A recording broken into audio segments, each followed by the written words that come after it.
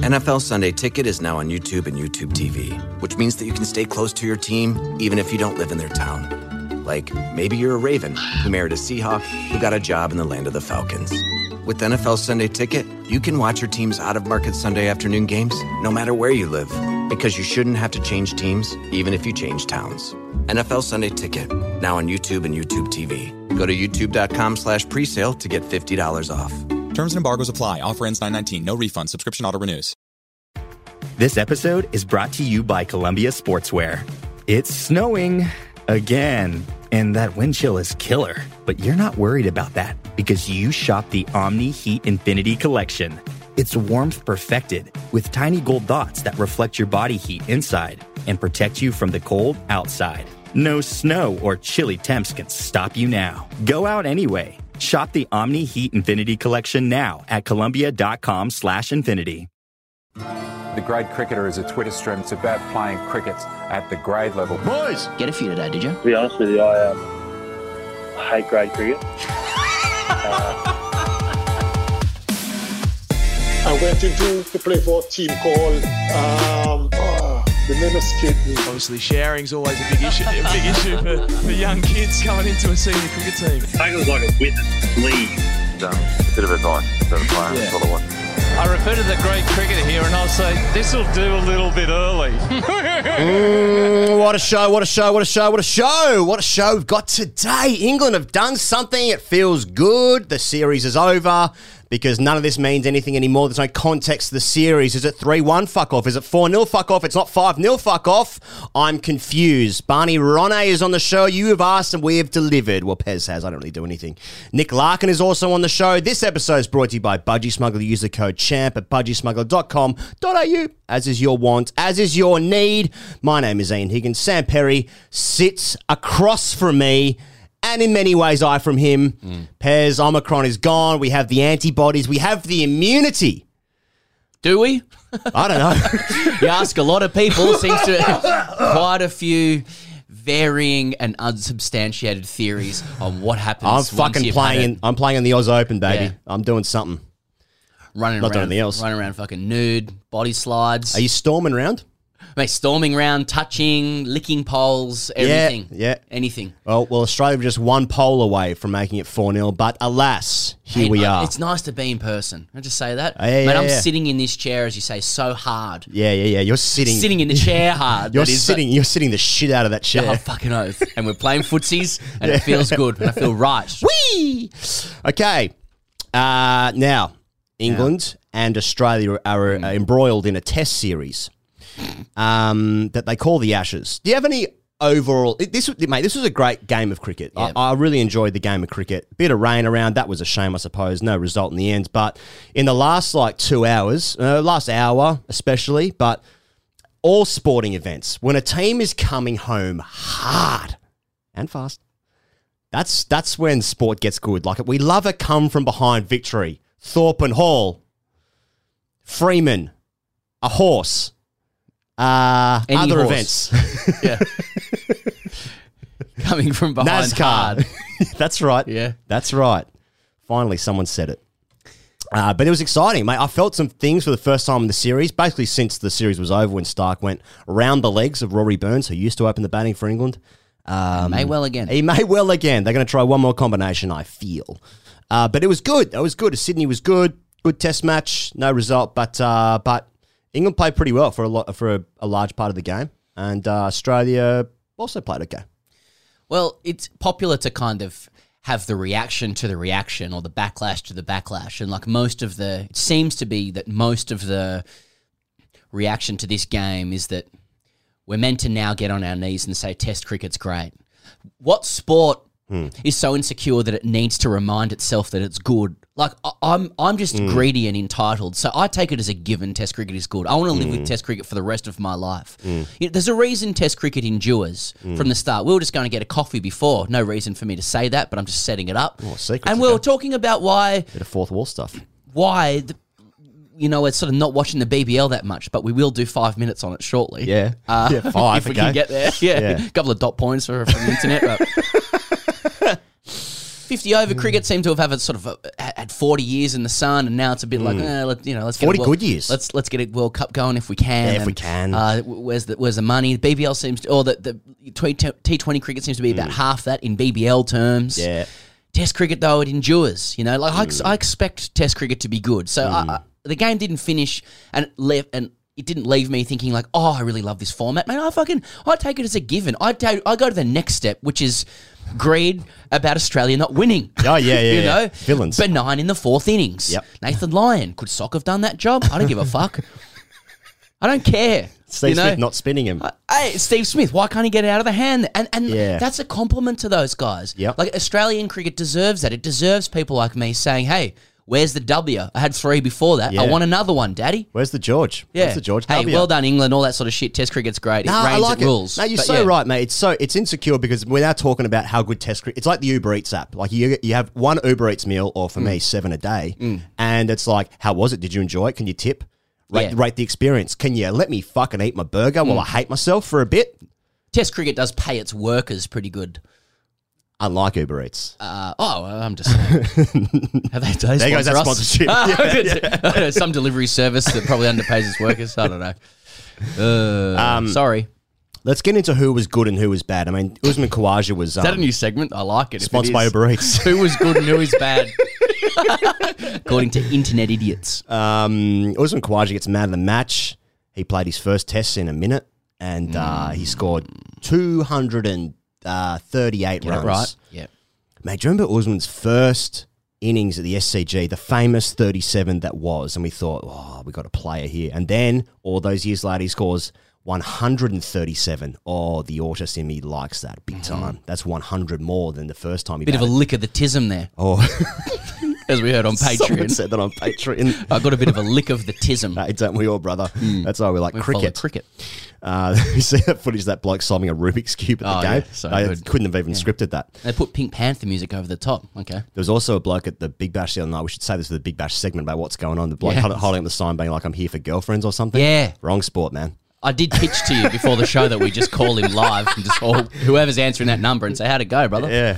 Anyway. Yeah. He's obviously balls deep in an orgy, so he wouldn't be able to pick up the call. But yeah, mate, Khawaja, fuck, he played well. Oh my God. Mate, as soon as he came in, he just looked like it's silly. He's obviously a test batter and has been, Ponting sat right there, over there, in that seat, the studio seat, and he said, Usman Khawaja has been the best 6 batters for Australia since he's first played for Australia. I mean, he's proven right because the guy gets 200s. But I think the overriding feeling for a lot of people that very happy for him because he's a very popular player playing at the SCG again, obviously where he grew up in Sydney, he's obviously Queenslander now, but everyone's really happy for Izzy. He's actualised. He seems to, we talk about that in Psychology 101. Do we? Yeah, we do, you and I. That's right. Personal actualisation. He does seem to be in that place, and you must pick him. And there's heaps of ways to let's not focus on the present and what he achieved in one game, because as you and I and you in particular have correctly called out, it doesn't matter what happens now. It's about what that means for the future. The paradox being that once you get to that point, it's about what happens after that. That's right. It's a Noah's Arcade game. You just can't get past level 1. That's right. Keep chucking those quarters in, baby. Hey, I'm still working out the Khawaja thing a little bit because, I think even for guys of our vintage, he was playing grade cricket when we were playing. He was among the guns. He's always had the tools and the weapons for a class test bat, and actually it's great that he's got 2 tons. His record, he's significantly improved off the back of those 2 as well. So it's nice to see him making good on what he's got. And not that he hadn't before, still averaged 40. It's a great career. But is he going to get a second, third act, whatever you want to fucking call it? I hope so. And I like the way that a lot of the aristocracy of Australian cricket have been saying in the last 2 days on commentary about the delicate question of his selection versus, say, Marcus Harris, or even as some are talking about Travis Head as well for the next test. It seems to be well understood that it might be a bit unfortunate for Marcus Harris, who's making incremental strides, that he has to miss out. But it is test cricket. It's 200s. You can't ignore them. And I think Pat Cummins, and I will paraphrase, at the end of the day's play yesterday, did say you can't look past 200s, and if that's not an instruction to the selectors, then I don't know what is. I think Khawaja will be rewarded, and that's fucking good. There's lots in Uzi's career. We're talking about this at one of our dailies. Like, I don't think he gives a fuck about what all this means. I think he's just happy just batting for Australia and scoring hundreds in front of his family, and I presume many friends in the. Really? You don't think there's something underneath? That's my abiding thing. But that's what I was going to say. That's what I was going to say. Like, at the end of the day's play, he was like, well, I'm resigned to being dropped. Perfect position. Oh, he's good at messaging, Uzi. Like, he's doing the stuff with like, no, JL and I are good. Exactly. and I'm not sure about that. Mate, I wrote that on Twitter the other day, and I wish I'd expanded on that. I'd sit down and I sort of, You go on Twitter and expand on stuff? Yeah, exactly. I go to bed and I think about it. I just could have just worked a couple of words there, a few extra laughs, suffix there. Yeah, that's right. The point being that in like this society in particular, sometimes being generous or humble can be mistaken for weakness. So when Usman Khawaja intelligently says that his relationship with Justin Langer is good, and we do believe him, but at the same time, cricket is a political game. And when he says, I expect to be dropped, because that's what George Bailey said or whatnot, then he's kind of embodying a sort of a humility and collective attitude that should be rewarded. I'm not saying do the opposite of what he says, but that kind of attitude is further evidence for his selection and getting somebody like him into the side. So though he's saying the things that George Bailey had said to him before, it's very clear that he needs to be in the side, really. Yeah. And I think that he will be. You get into some fucking real rare areas where, like, I mean, cricket is a rare game anyway, about like numbers. We'll get into some, Cam Green stuff in a second and Boland, but like heart stuff. But he got dropped after it. Gillespie double ton.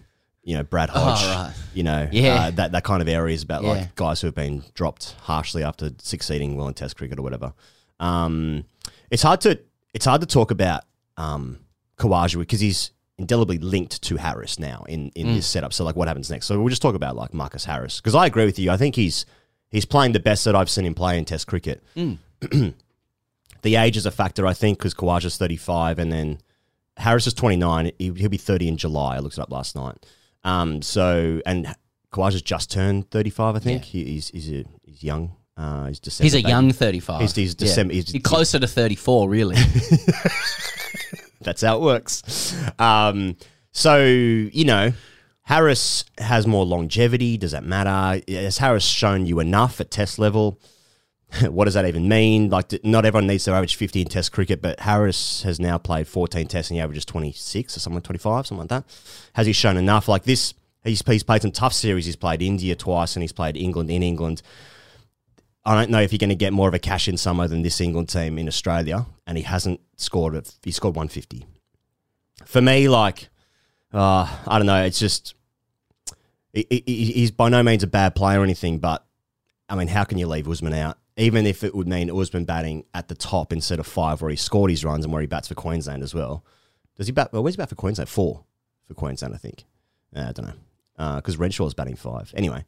Even if that's the case, that Usman has to go to the top, I think the team is just better. And I like Usman in the team just for more experience. I like what that means for the team. I think the team is better. Harris is also a noticeably bad fielder.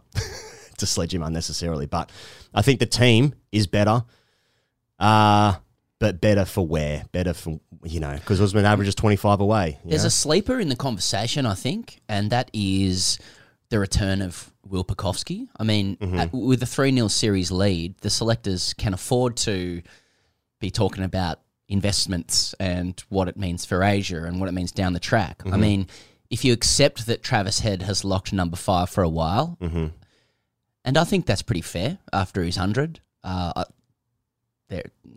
Travis Head's going to give us other questions down the track, I'm sure. Oh, yeah. With the way he bats. Yeah. Then there's one spot, really. And that's the opening batting spot for now. And Pucovski's said that he'd like to come back for Pakistan if he can score some runs. And I think Tony Donamade kind of backed that up. He's got a few Shield games that he can impress with. And don't forget that he did make 40 on the weekend with a taped lid, and That was a weird week. That was a tough wicket as well. That was a welcome back to grade cricket wicket. So don't forget that. Kingston Hawthorn, good attack. They go strong this year. Really strong. Yeah, especially after Christmas. I think so. And they should, are they? I actually have not. 10 years ago they were. Oh, okay. When I was connected to Victorian Premier Cricket. Okay. So, you know, sorry. Get a game. So, yeah. So he's a sleeper as well. So what they, you know, if Pekovsky scores runs, then he's the future. So now we're talking about what does it mean for games down the track. I mean, Usman Khawaja's as good a holding player for the youngster coming through as any. So I do think it comes down to Khawaja and Harris. And, mate, I mean, with how many tests are there in Asia? There's like, is it 3, 3, and 4? Yes, there's 10. Something like that? Yeah, I think that's right. Yeah, you think the Australian batting lineup's going to stay the same through those 10 tests? I'd say so. Very surprised if they all hold their positions. So, you know, get them all over there and let them fight to the death. Cameron Green opening the batting, I like it. Yeah, mate, he could look pretty funny. I got a feeling there's a couple of players that we haven't even thought of that'll get games. Yeah, I reckon there's some laughs to be had this year as well. Yeah. All right, Boland.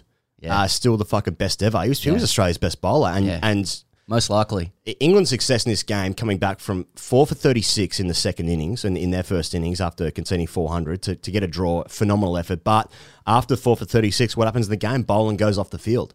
And Stark might have in hindsight maybe missed this game. Maybe. It's hindsight stuff. I mean, he's the leading wicket taker in the series. He's bowled fantastically well. He looked tired.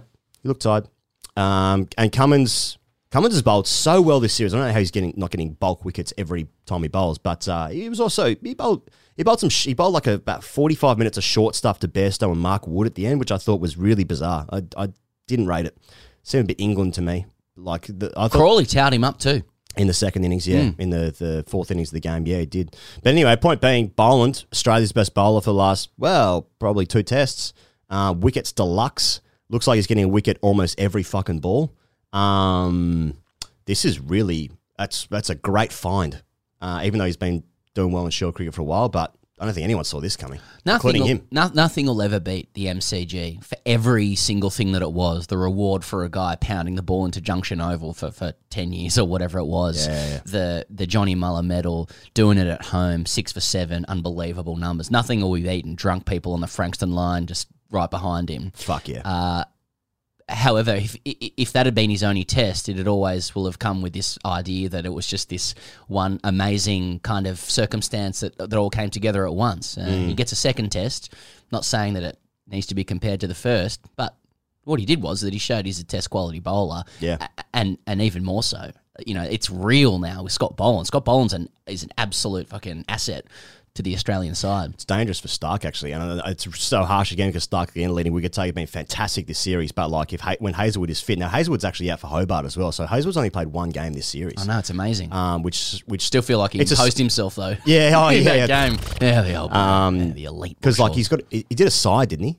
Yeah. Which doesn't bode well for Stokes, so he's just in fucking agony. Yeah. Which is obviously what he does. But you imagine there's some pitches in Asia as well where it's like if there's not a lot of swing about and Stark's radar's not the same as a lot of the other guys, I mean, Boland's going to firm up, as I will too. Just as a leggy option. Well, they'll probably just play, I mean, if Green plays, they might just play, they're not going to play 3 spinners, but they'll play 2 seamers, Green, and then... I think that's Green doesn't play 10 tests this year, does he? And mate, in Asia? Not only does he not play 10 tests, but you can also tell by the way they used him in Adelaide as well. Like they're not going to pencil him in for like 18 plus overs in any innings. His body's still growing. Exactly. Now, he might have the 6 years out that Cummins had. So the idea that he's this like replacement for a quick in Asia where you can be out in the dirt and it has to be dirt. That's right. For 2 days. I don't think he's going to play that role either. So. Thank God he scored some runs. There's some numbers going around about his record at the same stage with Steve Waugh, Flintoff, and who else played? And Stokes. And his record after the same amount of games, he's got a better bowling average and a better batting average after, 7 tests or 10 tests or whatever he's played. It's pretty exciting. Like for a guy who I think he's mostly a batter in Shield cricket, but fuck me, he's had an impact with the ball. And have you ever felt safety since Hayden about a gully fielder? Mate, he covers some territory. It's amazing. The wingspan on it's like an albatross. And it's clean. Everything he nabs is clean as well. So the ball just stops and you actually lose the ball in his mitt. Yeah. Fucking just just arriving in safety. Oh, so safe. Oh, 36. Let's keep moving. I think I don't know. Carey. Yeah, I don't know. Carey will keep playing games, but he hasn't had a good series. I don't know. Whatever. Interesting one. It's going to be interesting. He's got to go to. Everything's about going to Asia now, where everything's 30 times harder. Well, Inglis is in the squad, but yeah, you don't change your keeper straight up though. You just got to give him some time. And is he keeping up to test level? Well, let's find out. Huh. Yeah, I don't know. England. What was good about them? Quite a bit, actually. Well, one thing that was good about him, he goes, is that Australians didn't wake up with the taste of English blood in their mouth this morning. Yeah. So they got a result, and by that, it's like in footballing terms, they got something from the game. They took something away. We're talking to Barney Ronay in a moment's time, so he gives a good perspective on it. But, mate, Bairstow was... in many ways, Bairstow was the man of the match in that he saved the game. Like Khawaja sets Australia up, and Khawaja was rightfully the man of the match, don't get me wrong. But without Bairstow's 100 in the second innings and without his 40-odd in the fourth innings, England absolutely capitulate here. Not great news for Ollie Pope, I suspect, who, well, actually, they've got so many injuries for the fifth test match that Ollie Pope might actually play, but he actually kept well, Ollie Pope. But mate, Bairstow, that's some seriously good batting in pretty trying circumstances to save a game for England. And not sure I've seen that before from Johnny Bairstow, saving a game, you know, like, I mean, he's obviously got white ball form, deluxe, shots all around the ground. Mate, he fucking spanked Lyon with Stokes in the first innings, the second innings of the game. Took down Cummins, looked pretty stable, gets a good ball in the fourth innings against Boland, gets caught at silly mid-off, weirdly. But I think it's good news, except they've been on this cycle with Butler and Pope and Bairstow for what seems like 2 decades now. It's the interesting thing that, and I'm paraphrasing this from like second hand, but Nick Compton made some remarks online apparently saying that Bairstow was put out by the emergence of Joss Butler, and I know Barney's going to talk about this in a sec because we've already had that conversation. But that is an interesting thing that he was going pretty well in his career, particularly as a keeper as well. And he was essentially he was asked to do something completely different to enable Joss Butler to be the guy. You know, they said Joss Butler was the most talented of the two. But interesting. Yeah, it is interesting. But just on Bairstow, I mean, that was an innings for now, just to enjoy for now. I mean, there's so much written and said about this innings around what it means for him. It's the anniversary of the death of his dad this game, and he's a man who's great to watch, particularly when he's angry, and there's a lot of emotion there with him and stuff. But what about just watching it? I mean, he's a very attractive batsman to watch. He's so attractive on the eye. So, mate, great stuff, Bairstow. We're still working. Hey, we're still working on it. On Butler, I was watching him.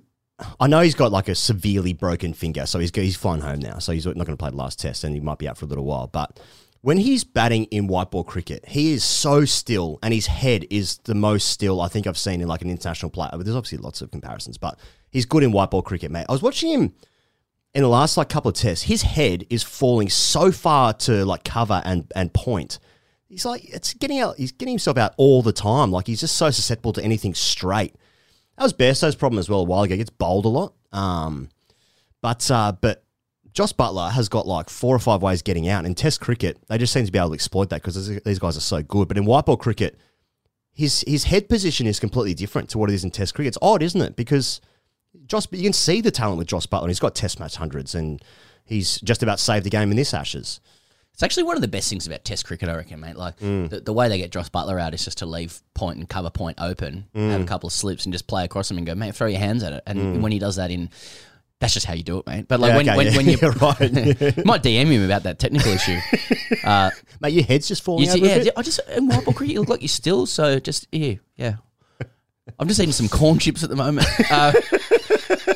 but they leave it open, and with a red ball, and it's loaded up on one side and a couple of catches and no run scoring issues to worry about.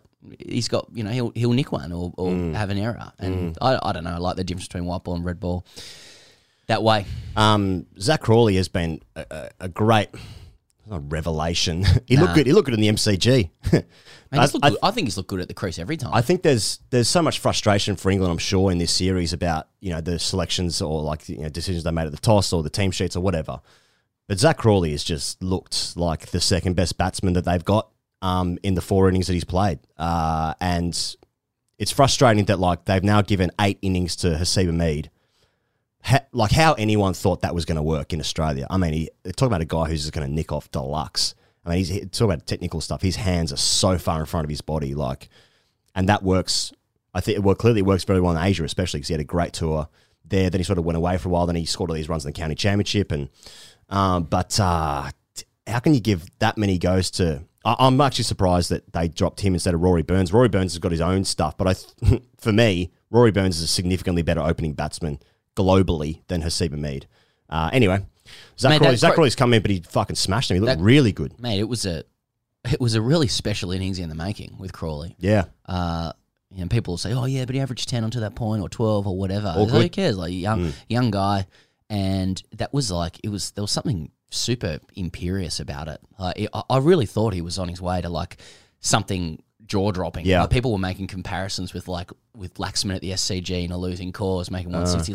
Mate, I was covering it for the Guardian, so watching every ball closely. And sorry for those who've heard me say that already on YouTube and Patreon, but like it was remarkable how much he was smashing everybody. Like you had to check twice because no England bat had played that way in any test match to this point. Maybe Root a little bit early on, but no one so far in the game as well. I didn't even think Khawaja had played with the same fluency. It was on a different planet. It was 77 out of 91 balls, and it didn't look streaky. He made anything short. He was fucking mauling guys. I think it was the first innings people were saying he played the shot of the series for England. He pulled Cummins, and it was like, that's fucking alpha. Good. A couple of them. Throw a punch. That's what this series has been missing. Yeah. Just some punches. Yeah. And that's what they did in the first innings with Bairstow and Stokes. Just a little bit of little bit of that kind of stuff. Mate, I thought look, I was sort of joking around about it. It was a good game and England fought hard. It does raise questions, I think, if you're being ultra hard on Australia about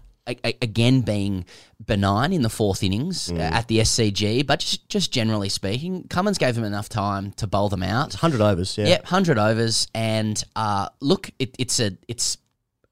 I think if you're trying to evaluate a side that wants to be the best, you're allowed to ask a question about Nathan Lyon again there, and just the sense of being able to hit the rough and turn it. It's not to take away from being a good spinner has many, many, many components to it, and he's great at so many of them. But that is one, that's a key part of bowling spin. And it's not necessarily about the figures; it's just about the sense of creating something. There are other guys out there. I'm not saying replace Nathan Lyon, okay, but you wonder about another spinner in the 4th innings because we've seen Lyon for so long. You just wonder, and it's greedy. You can't have it all at all costs and times. But mate, someone like Steve O'Keefe there, someone like Mitch Swepson there, I'd love to see it. That's all I'm saying. Yeah. It's interesting, mate. I think that we saw this last year as well. Couldn't get the 10 weeks against India. Chances created as well. It's had the same thing in the 4th innings. Tough chances sometimes. Steve Smith dropped Bairstow at they got him out about half an hour later, but more time in the game. Marcus Harris drops Ben Stokes at bat pad there. There's a run-out thing there. There's a run-out. Have you seen that as a run-out there with Carey? Yeah. Yeah, he thinks it's hitting the stumps. Even if I know that, but even if he gloves that, there's time. It's going to be very close. From the time you glove it to take it, there's a bit of time. He was right next to the stumps. Here's what. I'm not saying Josh Butler's a better keeper, but what Josh Butler would have done is get in front of the stumps there and do the catch into the stumps thing, and he's probably out then. Yeah. It's more concerning that he thought he was going to hit the stumps and he doesn't even glove it. Yeah. And also just the run-out didn't really seem on as well. It almost seemed late to it. Anyway. But, mate, with Nathan Lyon, it's interesting. Like, he has probably had a drop-off for a couple of years now. But at the same time, you have to say it's incredibly hard to bowl spin in Australia. Like, you look at the statistics. And he's averaging 23 for the series and all that. Oh, look, I don't think he's bowled badly at all. But, it's greedy stuff, isn't it? But It's just that's sort of the feather in the cap of spinners, that's what we want. We want the 4th innings thing. Like when other bowlers start to look a little bit samey and there's no sideways stuff or not a lot of swing or the wicket becomes grubby, and slow. It's sort of when a spinner has to kind of conjure something. Yeah. Hey, there's something there. It's okay to talk about. I don't think it's like... I don't think Smith comes on and looks dangerous straight away. You know? I don't think Lyon's a sacred cow. You know, if a team wants to be better, it's the same as, you know, replacing Marcus Harris. They're a winning team. They like incumbents. You're allowed to improve a team. I'm not calling for Nathan Lyon to be sacked. Wow, nor does it matter. Mate. Wow. Yeah, really clear. But there is something there in the fourth innings. You'd love to see what someone else might be able to do. In fact, someone else, you know, watching Swepson might have confirmed that it's just really fucking hard. You know? Yeah, that's right. It just didn't look that likely. No, it didn't. It didn't. And I thought as well that Jack Leach actually bowled superbly in the third innings of the game, especially as well. Look, it's a different kind of bowling because Australia are attacking and stuff, but his defensive bowling was not up to scratch in Brisbane when he played, and obviously then he misses out deliberately because in Adelaide he didn't play. But I thought he bowled really nicely and almost gets a hat-trick and almost gets a fifer, but doesn't. Okay, let's get to Hobart starts on Friday. The teams, Australia, who plays? What's your team? Just want me to go 1 to 11? I think Khawaja comes in for Harris. I think that's got to happen. Yeah. And Head goes back to 5. There's no change to the batting order, and provided like people are fit. That I think in hindsight they should have rested Stark for the SCG. I mean, you can't make that call as a pundit because you don't know how the guy is pulling up at the time. But it was clear to me that he was pretty tired. But you can't drop Stark for Hobart. It's a pink ball test. It's like dropping Axar Patel at fucking Ahmedabad. I mean, the guy's just absolute. He's just brutally effective with the pink ball. So he's got to play. Cummins plays. How do you drop Scott Boland? And Nathan Lyon. So I mean, you know. What, you're going to drop Boland if Jai Richardson's fit? I mean, I doubt it. Boland played excellently. If he holds his spot for the last game, then he holds it for this game. I want to see Scott Boland with a pink ball on the lights. He could be fucking anything on that pink ball. And in case people want to know, I mean, Kerry just remains. It's his spot, you know, I think, for a while. Give him a chance. Yeah, I agree. Okay, England's one's more difficult because we're actually not sure who's going to play at the moment. So Butler's obviously going home. Now, Billings is driven from fucking the Gold Coast to Sydney. Because he got the call. So I think that it's been reported that he is going to get England's 700th Test cap, which is pretty cool. Long way to drive. I think run the drinks again. Yeah. I think he said that. I think Vaughan was the 600th Test cap. So do you need a Rubik's cube again, or do something with that, mate? Vaughan, 600. Yeah, mate, who was 625? Yeah, so be super happy for him. He's been on the show a couple of times, but also just privately, he's just been a wonderful person. Everyone we speak to rates him as a bloke very highly. So it'd be awesome for him to get nicks off. Yeah. Early. I would bump the shit out of him. Yeah. The old demon head coming out again. Hey, don't mind to go on TV, do you, Bilbo? Good luck. Who am I? It's funny with him because he's been in like basically every England squad for I think it's been 15 years in a row now. He's been in every single squad and he barely plays. And I know when he was playing for the Thunder, he was excited to play for them because he was saying that he gets valued for them. And you know, even in the IPL, he's with Delhi. But did he actually play any games this last IPL? I don't think he did. But he's such a squad selection. I'm presuming he's just desperate to play cricket, and he's a good player as well. We talked to Barney in a moment's time about him as well. But that'd be cool for him to play. So I would. Is Hasiba Mead actually going to play the last game? I think they've got to try Crawley and Burns now. I think so. Yeah, why not? Why not? Milan 3, Root 4. I'd keep Root at 4 for this game. Who's your 5 then? If Stokes doesn't play, what about Bairstow as well? Will Bairstow come up? There's a few guys out. Yeah, so I think Bairstow, he's got a fucking broken thumb though. I'd be surprised if Stokes plays. I'm not sure why he would. Like, he looked in all sorts. And these back-to-back test matches. He's played every test. He looks not in his peak fitness to me anyway. Kind of like having stressies though, isn't it? Like, it's a bit of a badge of honour when you become the player that does wince after every ball. What do you got there, mate? You got a side? It's like every like club team has an older player that's just like, you're like, oh gee, he's a workworkhorse. I mean, I'm not. He's injured and he's carrying the entire nation. Yeah. But it also is nice to be that player as well. Yeah. What about bowlers? Broad, Anderson. Will they both play? Probably. Wood has to play with a pink ball. Does Ollie Robinson play? Does Leach play? Fuck, I don't know. Maybe pink ball. They might just go. They might just go with 4 quicks. I don't know. They can't drop broad. He's just taken 5 for. Anderson with a pink ball, you'd think he'd play. Looks fit. Wokes, maybe? I don't know, mate. Doesn't matter. Should we listen to some visceral minutes? Yeah, go on. All right, hang on. We compiled a couple. Thanks for those who submitted. These are all quick. Enjoy. Underrated part of that last session was Cam Green fielding on his knees like a fucking father playing with his nieces and nephews at Christmas. Okay. Yeah, all right. I agree. A couple more here. Just a quickie this morning. Here you go. 4-0. Fuck off. You're hearing it everywhere. Let's keep going. Whichever idiot suggested 4-day test cricket last year can fuck right off.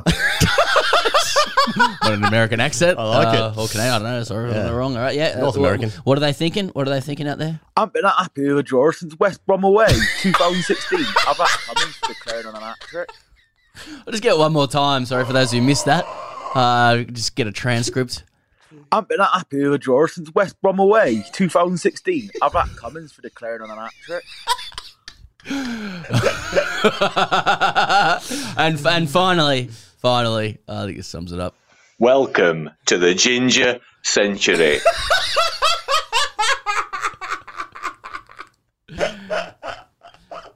you think that? I mean, I think that basically sums up the vibe of people of us. You know, the commoners, the punters out there. It's a universal experience, universal game. Ginger Century, 4-0, fuck off. Yeah, Cameron Green on his knees. Cameron Green's on his knees. Somehow still taller than Kawaja at second slip. Yeah. I rate it. Yeah. I rate it. Hey, if you're enjoying the dailies we're putting out on YouTube, you can get the audio for that exclusive at Patreon at patreon.com/Great Cricketer. You can also get #AskTJC Fridays, which come out every single, what day, Pez? Friday. That's correct. And this is what we spoke about on last week's #AskTJC Fridays. #AskTJC Fridays. Shit. Yeah, if I get like one a bit of eye contact from a woman, I mean that'll take me to places that no direct hit run out's ever taken me. And I've always said that. Yeah, it's weak beat a cuck shit, James. Well done on all your comps and all that sort of shit. Well done on your 4th grade flag. Well, if you want to know there, patreon.com. If you want to know more there, patreon.com/Great Cricketer. Now, we were very fortunate to speak to Barney Ronay. And I should just say what a privilege it is to actually speak to Barney. Many people will know him from other podcasts and perhaps even his journalism, which is his job. But many of you guys have asked for Barney to come on the show after what's happened in these Ashes, and we're very fortunate for him to answer the call one Sunday morning after England defended their honour to secure a 3-0 series result at the moment. So anyway, here he is. Here's Barney. All right, we've got Barney Ronay, the much-requested Barney Ronay from The Guardian. It's Sunday morning in the UK. He'll have awoken to the news of a heroic draw executed by his beloved England. And, you guys wanted him on, so here he is. Barney. Wait, are you gaming? On a Chromebook? Yep. It's got a high-res 120Hz display, plus this killer RGB keyboard. And I can access thousands of games anytime, anywhere. Stop playing. What? Get out of here. Huh? Yeah, I want you to stop playing and get out of here so I can game on that Chromebook. Got it. Discover the ultimate cloud gaming machine. A new kind of Chromebook. Down the camera. Look, in my view, like no country's able to adopt like a wider range of postures when it comes to post-game emotions. You know, there's no greater literacy than what England can produce. And overnight, your nation gallantly staved off defeat, braving injury and darkness to restore pride. You know, like what's the abiding view of that achievement for you against the backdrop of a 3-0 scoreline? Well, it's a kind of confusing. There's so many conflicted noises going on from, the obvious kind of jeering and triumphalism at having somehow clung on desperately. But I think what happened here is like nothing was changed. Like Australia is still a better cricket team than England. England produced this kind of brilliant thing to kind of hang on in fading light on this grubby pitch. But what's happening for me is the voice underneath all of this, the voice of Test cricket is speaking to us. I was trying to imagine who the voice of Test cricket would be. It's probably played by John Hurt, sort of twinkly, kind of leathery, reedy voice. And through all that noise, the voice of Test cricket is speaking to us, saying, "If you build it, they will come." The problem here is not the medium. What happened is just this brilliant thing happened, that one of those games where we've seen these before, where everything else stops happening. I mean, what I was really impressed with is how much Australia wanted to win. This doesn't always happen in sport. I watch a lot of different other sports, and people don't always want to win. Australia have already won this series. It's the 5th day. Everyone is exhausted.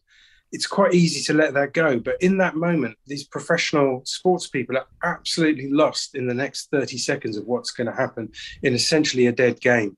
But only Test cricket does this. And the idea that this thing isn't good, or that you can't sell it, or you need to put some music over it somehow, or just speed it up or change it. Like if there's something wrong with that format, then we need to change the humans. The humans are a problem. We need other humans who will appreciate this thing. But I think that's what happened. Test cricket sort of leant back in its bamboo chair, slightly cracking, and said, "Gather at my feet, and I will tell you what's good. And it's this." There's obviously been some miscommunication, Barney, because we've actually brought you on to ask if the Southern Brave can do it again. Can they go back to back? That's all I really want to know. No, I want to ask you, but I mean, for me, Johnny Bairstow in this game, that's the best that I've seen him play in white clothing. But is this, they can't turn this into a negative. Is this actually a problem? He's played 70 tests. He averages 30. The whole Butler, Bairstow cycle, Ollie Pope replacing him, but he didn't do well. Now Bairstow's back. Can we believe in Johnny Bairstow now as a white ball player? Is this something to hang the hat on for this tour, with Zach Crawley maybe scoring some runs? Milan's done okay. Root, and now Bairstow. Is there something there? I don't know about building a team for the future around Johnny Bairstow, but the Johnny Bairstow, Josh Butler thing tells us loads of things that's wrong with just the way it's been managed. Like, it was really strange. I mean, Johnny Bairstow averages 40 at 7 playing as a wicketkeeper. For some reason, they decided to stop him doing that because they became obsessed with Butler, as he's going to reinvent Test batting, and he's got the star power. He's going to be better than Adam Gilchrist. He's going to average over 27, whatever it is they wanted him to do. And so they mucked around with Johnny Bairstow. Obviously, an angry Johnny Bairstow is by far the best Johnny Bairstow. So there's been kind of peaks of, but no, it was really nice to see him doing well. He's kind of so utterly committed to this thing. He loves cricket. It's his life. Everything about the game is his life, and it's so raw every time. And he'd keep playing until he was 50 if he could, and just feeling it so painfully like a schoolboy every time. So he's either furiously angry or almost in tears constantly, and it has been delightful to watch him. But he I think the Crawley innings was more like something you'd think, yeah, there's kind of health there. I thought these were really slick runs. He batted like he was in a hurry. He's going somewhere. They were kind of yuppie runs, Thatcherite runs. He's not saving the game. He's overtaking you, in the fast lane in his Audi. It was totally out of context with the rest of the game. But it was really enjoyable. I wish it just carried on and scored 250 really quickly and urgently. Totally no idea what's going on in the game. I am batting is what's happening. But it was good fun to watch. And there was definitely something there, that I want to see that again. I agree. I think there was something there with Crawley, and there hasn't been anything there otherwise for England this series. I mean, just because we've got you on, Barney, perhaps, following a good performance from England is not a good time to ask about the deeper existential questions, but I will anyway. You walk to the smorgasbord of factors influencing England's long-term struggle in Australia. What are you picking at as the reasons? That the 100 private schools, short-term careerist sporting administrators drinking at the trough, wet wickets, the format of Test cricket. Will England ever win here? It's really difficult, isn't it? There are so many reasons, and all of them are incredibly compelling. And then you sometimes think, what if they just changed a couple of really small things? Maybe just bad first to the gathering. It'd be fine. Well, that would kind of be all right. I know it's very difficult, isn't it? We love a full. I mean, I'm not just root and branch. I'm everything. I'm replow the field, tear down everything. Let's grow something different. Let's grow genetically modified, skunk weed. I don't know, whatever.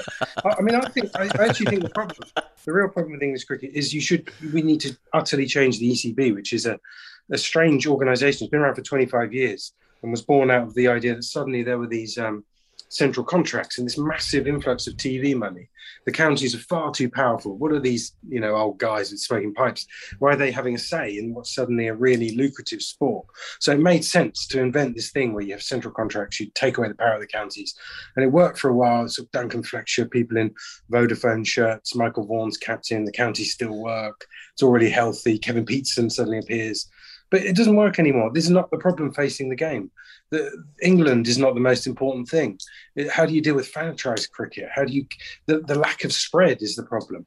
And the ECB is not fit for purpose. And all the ideas it comes up with are designed to keep the ECB powerful because it's an organisation based on constant growth and constant, the kind of, neoliberal economics. We must earn more money this year. And if we don't, we have to change something.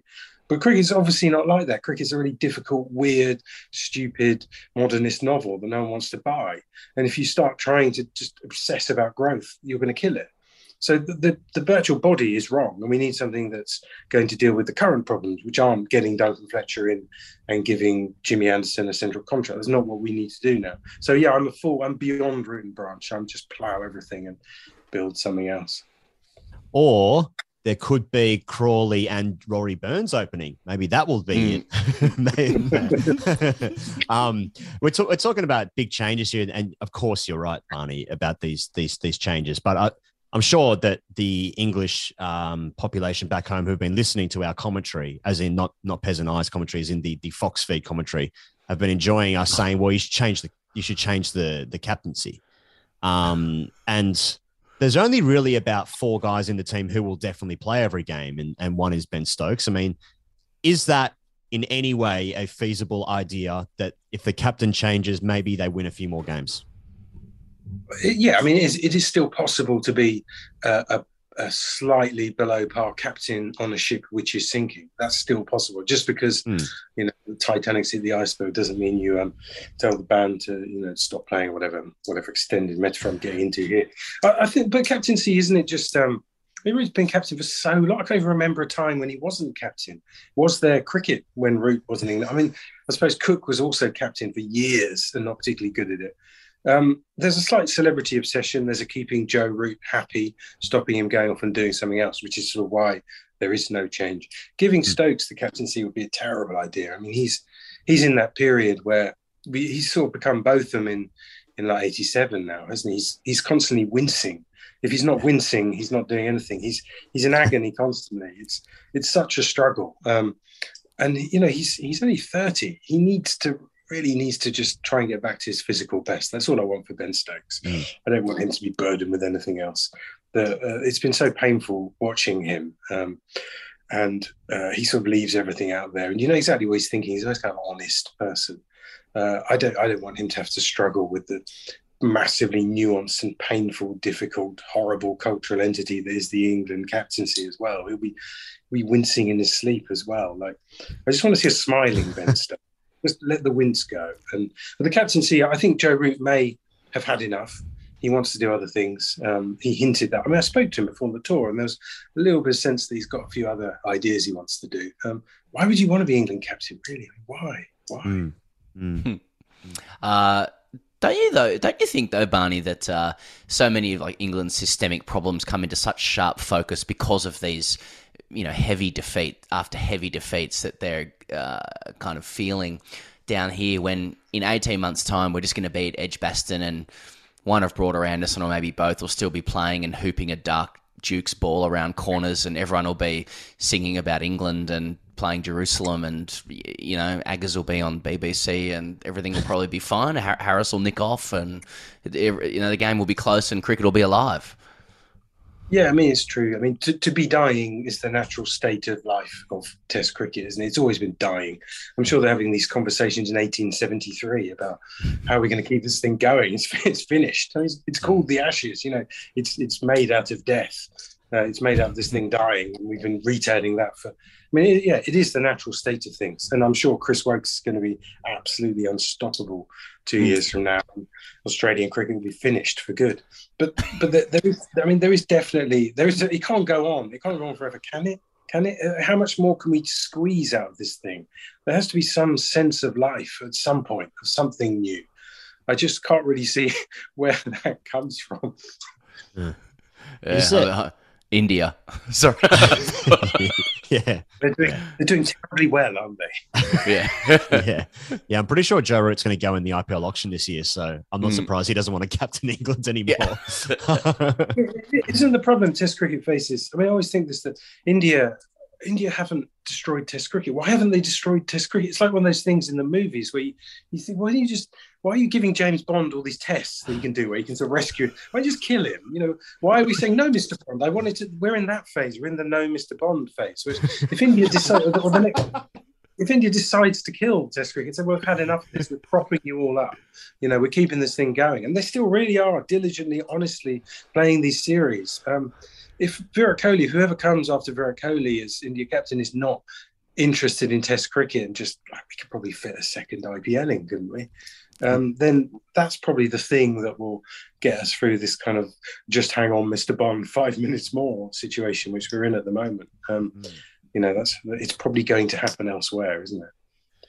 Is there anything fun to look forward to in Hobart, Barney? I mean, it looks like, I know a lot will change in the next probably 10 minutes, but Joss Butler's going to go home. Bairstow's probably got a broken thumb. Stokes has got his side strain. Mark Wood just got his front foot blown off by Pat Cummins. I don't even know if they've got enough players to play the game. Maybe Marcus Harris can open for England. I don't know. But is there? I mean, they're talking about Billings playing. Is there something to look forward to for England in Hobart? Well, obviously, everyone looks forward to the 5 days of Sam Billings. I mean, it's just kind of perfectly groomed, perfectly. Even the chat's good. Everything's good. I'll take Hobart just for 5 days. If Australia can just bat for a long time, so we get lots of Billings, that's fine. And I actually think he is perfectly set up to be a Test cricketer. It seems odd he's never really had a go like that.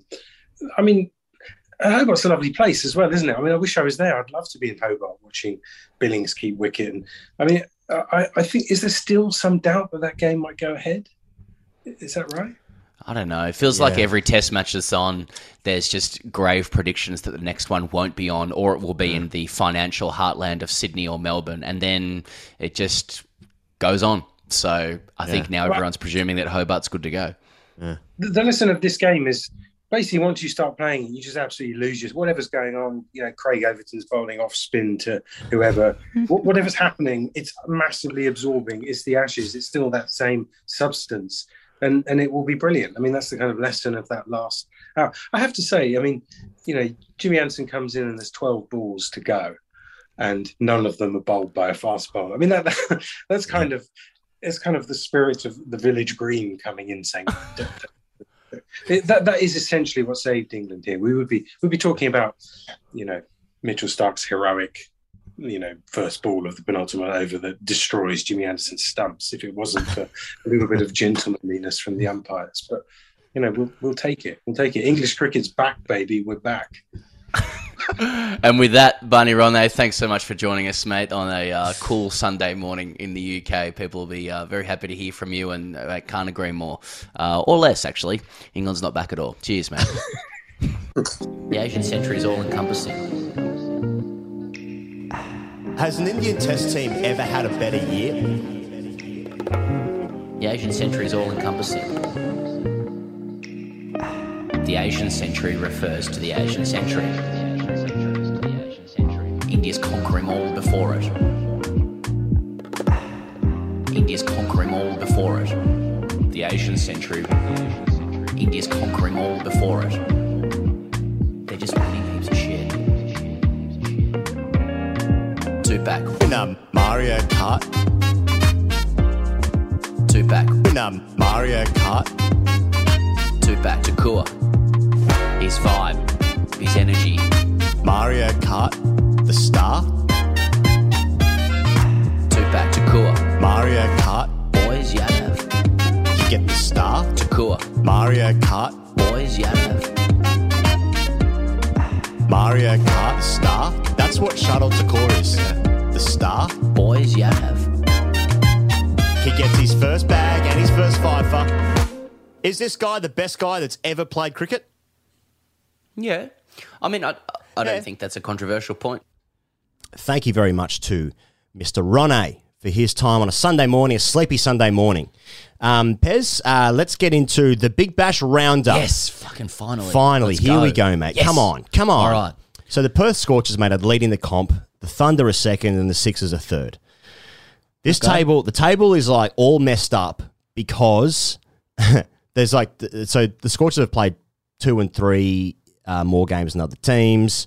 In fact, they've actually played 6 more games than the Melbourne Stars. Melbourne Stars are last. They've played 6 less games than Perth. Zampa, friend of the show, Adam Zampa, is going to captain the Stars next game. He said that CA have taken the piss, inverted commas, out of the Melbourne Derby. They had 12 of the Stars players tested positive for COVID. It's now 13, but at the time 12. Couldn't play in their loss to the Renegades, the Melbourne Renegades, the big Melbourne Derby for the Big Bash League. But they went ahead with that game. Other games have been postponed, but not that one. So the entire comp has now been moved it's been relocated to a Victorian hub. While players and support staff from all teams will be based in Victoria for the remainder of the comp. There will be some matches played in other states in like a fly-in, a FIFO model. So there's that. And then some games which are starting in, what's the date say? The 10th. Some games starting this week are actually going to start at 10 a.m. There's like a couple of Sixers games start at 10 a.m. I think like... 10 a.m. start. I'm happy with that. 10 a.m. start, relatable. Yeah. Well, it's actually 10:10. Getting closer and closer to grade cricket. I like it. Yeah. What about like under 7s when you start like 7:30? It's sort of like a heavy like dew on the grass. Yeah, that's right. Yeah, you always want to bowl first. I hate that. Like when like the wet grass gets on your shoes and it's it's sliding on your shoes, but it does clean your shoes. There is that. If you've got dirty shoes, get on the wet grass there. Yeah. Clean them right up. Yeah, get nature's way of healing. I think you got to say your like shoes, your leather shoes. You have to say made in another country. So you got leather. You got like a loafer on. Yeah, I always wore loafers. Isn't that what everyone else wore? Paying for the Gentry 11. You got to say like credit to CA and whoever's like putting all this together. It's like totally right. To like make all these games. Whoever's doing this shit, like to actually get the competition going ahead. Like fair play. Like it's just, but it's getting pretty silly, isn't it? Like how much COVID is just running through all these camps. Like the idea that you can try and escape. I mean, even the test team. Yeah. How many COVID cases are in the?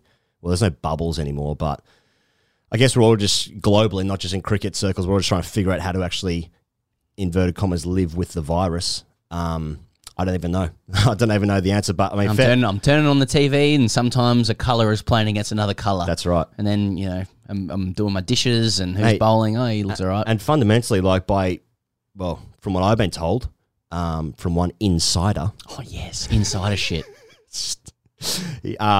The same amount of people are watching the Big Bash as last year and the previous years. That's certainly not my experience. But in your own ratings demographic, like that's right. Doing ratings on yourself. That's right. Same here. So the season is meant to conclude on January 19, which is in 9 days from today. Yeah. And I can't see how that's going to happen, given that the Stars have got to play, I think, in that time about 12 games. Yeah. It's double headers. Couple of back-to-backs. They're doing it in baseball. Mm-hmm. Anyway, so they're going to renounce their schedule for the remaining next few days. I mean, yeah, I got to say, like, there's so many ways. Every summer we come into like, how do we fix inverted commas the Big Bash? You know, how do we get more people to the games? How do we do it? Oh, Ashes, people are going to be into that cricket more than ever. Omicron needed now. And so somebody bought their pink seat for the Jane McGrath Day, and then their name was Omicron needed now.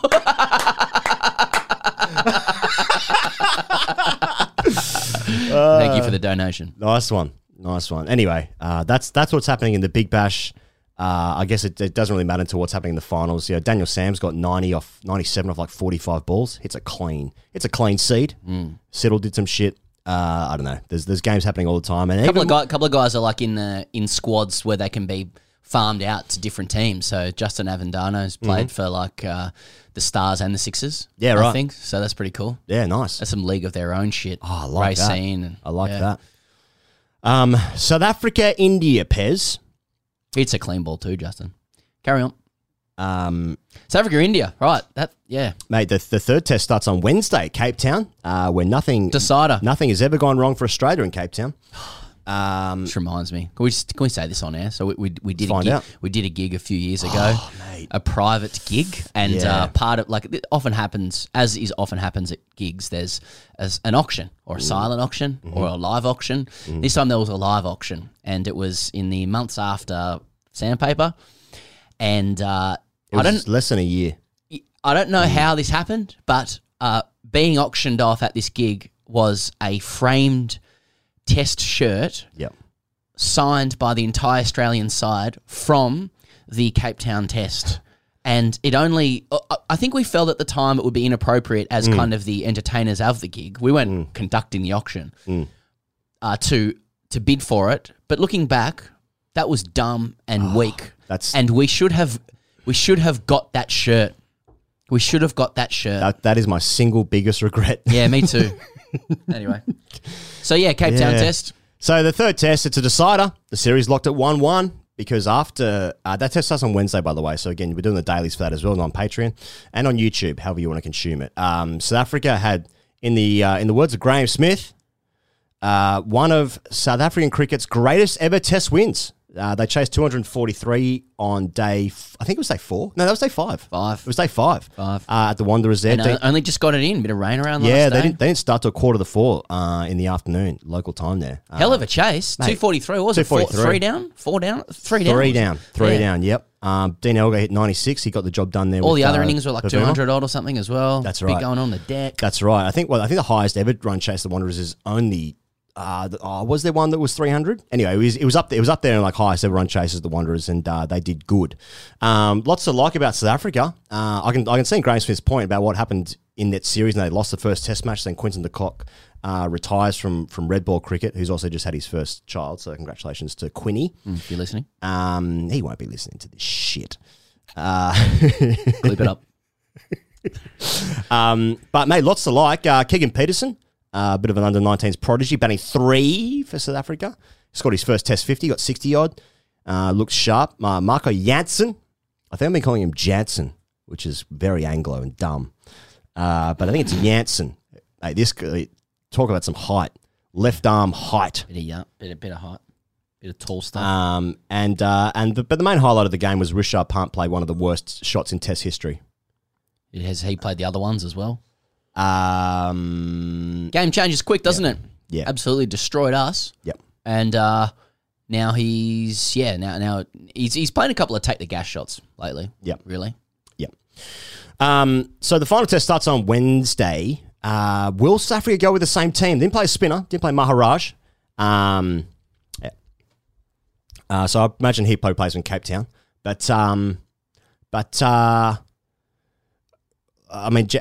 Sorry, I just got distracted because a camera's turned off, but it's okay. Jansen was batting at 7 in this game. They got Varane, the new wicketkeeper, batting at 6, who averages 50 in first-class cricket. Not sure about that.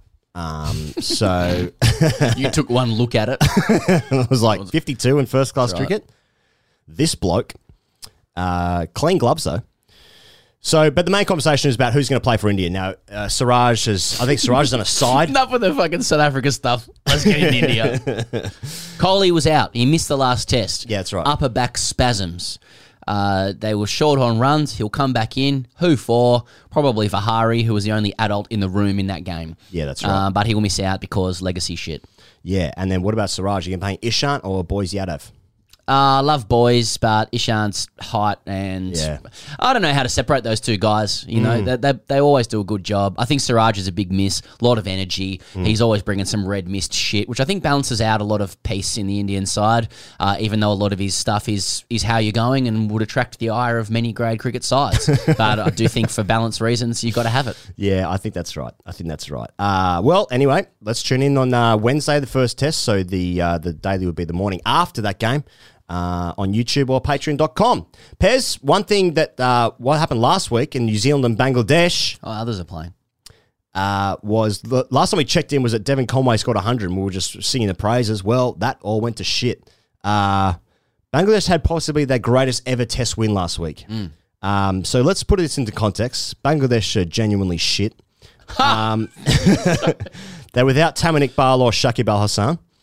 They lost 2-0 at home to Pakistan, including one of those games was heavily rain affected in Dhaka. It was like 2.5 days were washed out and they still lost one of those games, so they were getting pumped.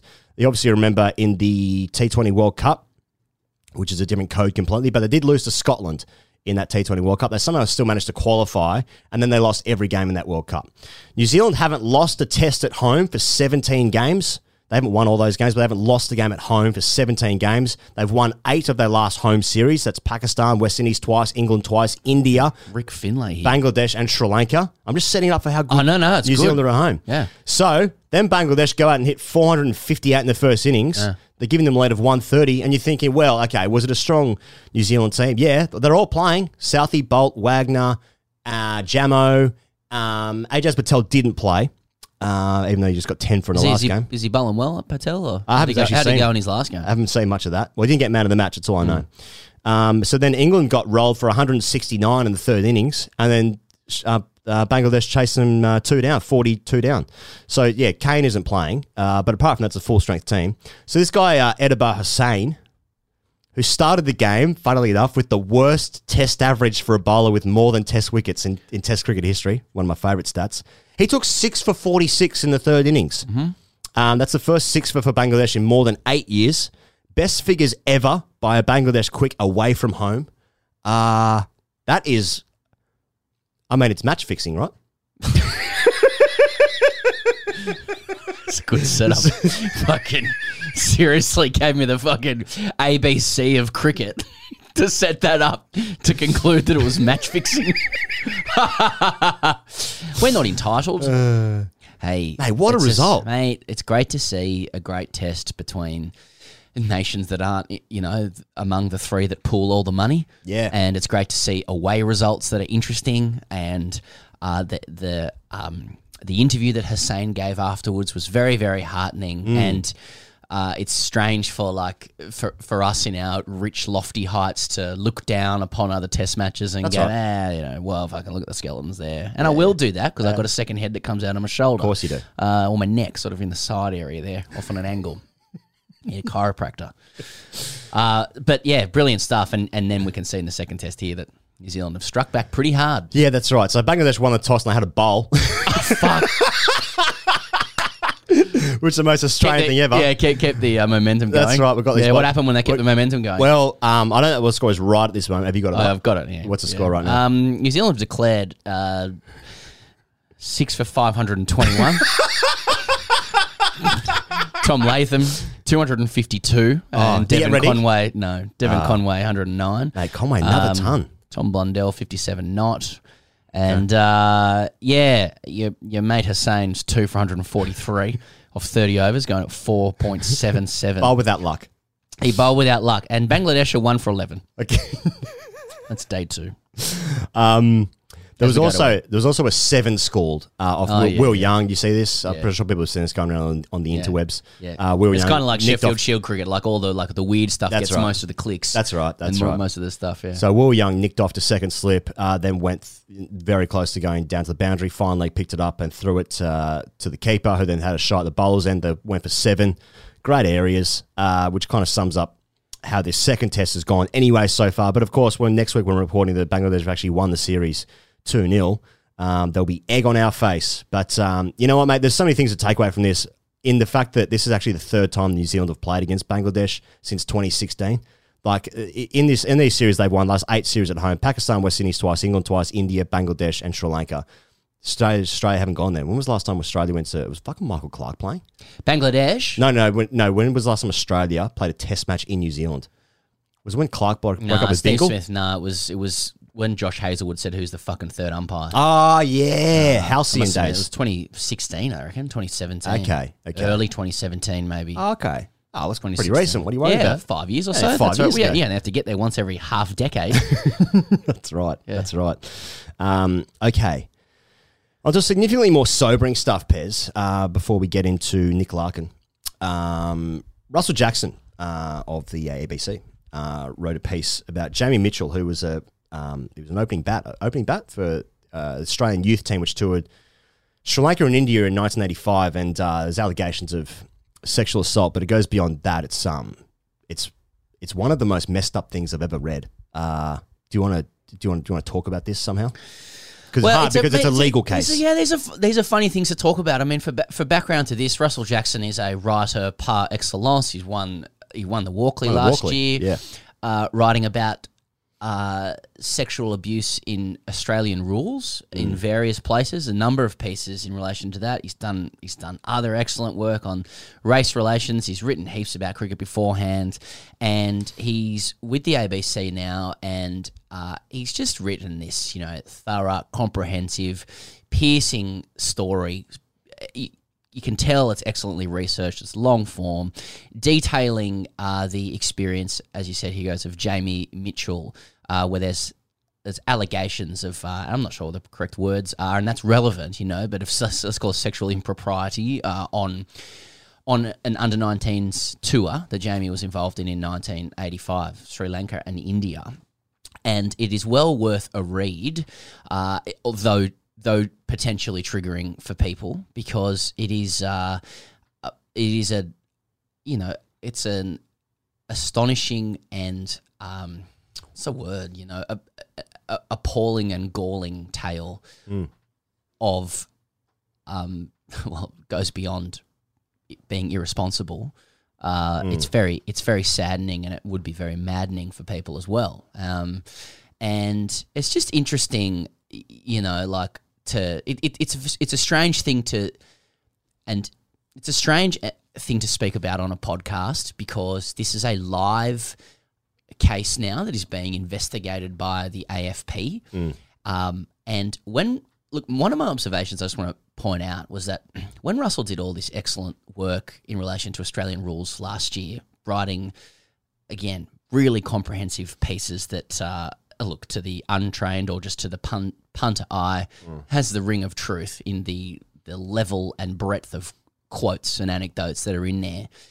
It was just interesting to observe that very little of the Australian rules sports media picked up and ran with that story. And also the AFL seemed to close ranks or close its doors around it. There's myriad complexity, myriad complex issues around these kinds of stories that probably lead the media, and let's just include ourselves in that, to want to steer clear because of legal implications while things are alive. Yeah. Nevertheless, I don't think it would be wrong to encourage people to read the story. But beyond that, it's going to be interesting to see how many other organisations with the legal heft that the ABC might have, and the willingness to give a journo time to explore a story, might offer to this story as well to help uncover the truth, to find justice. We'll definitely be watching it closely. It's a very sobering read,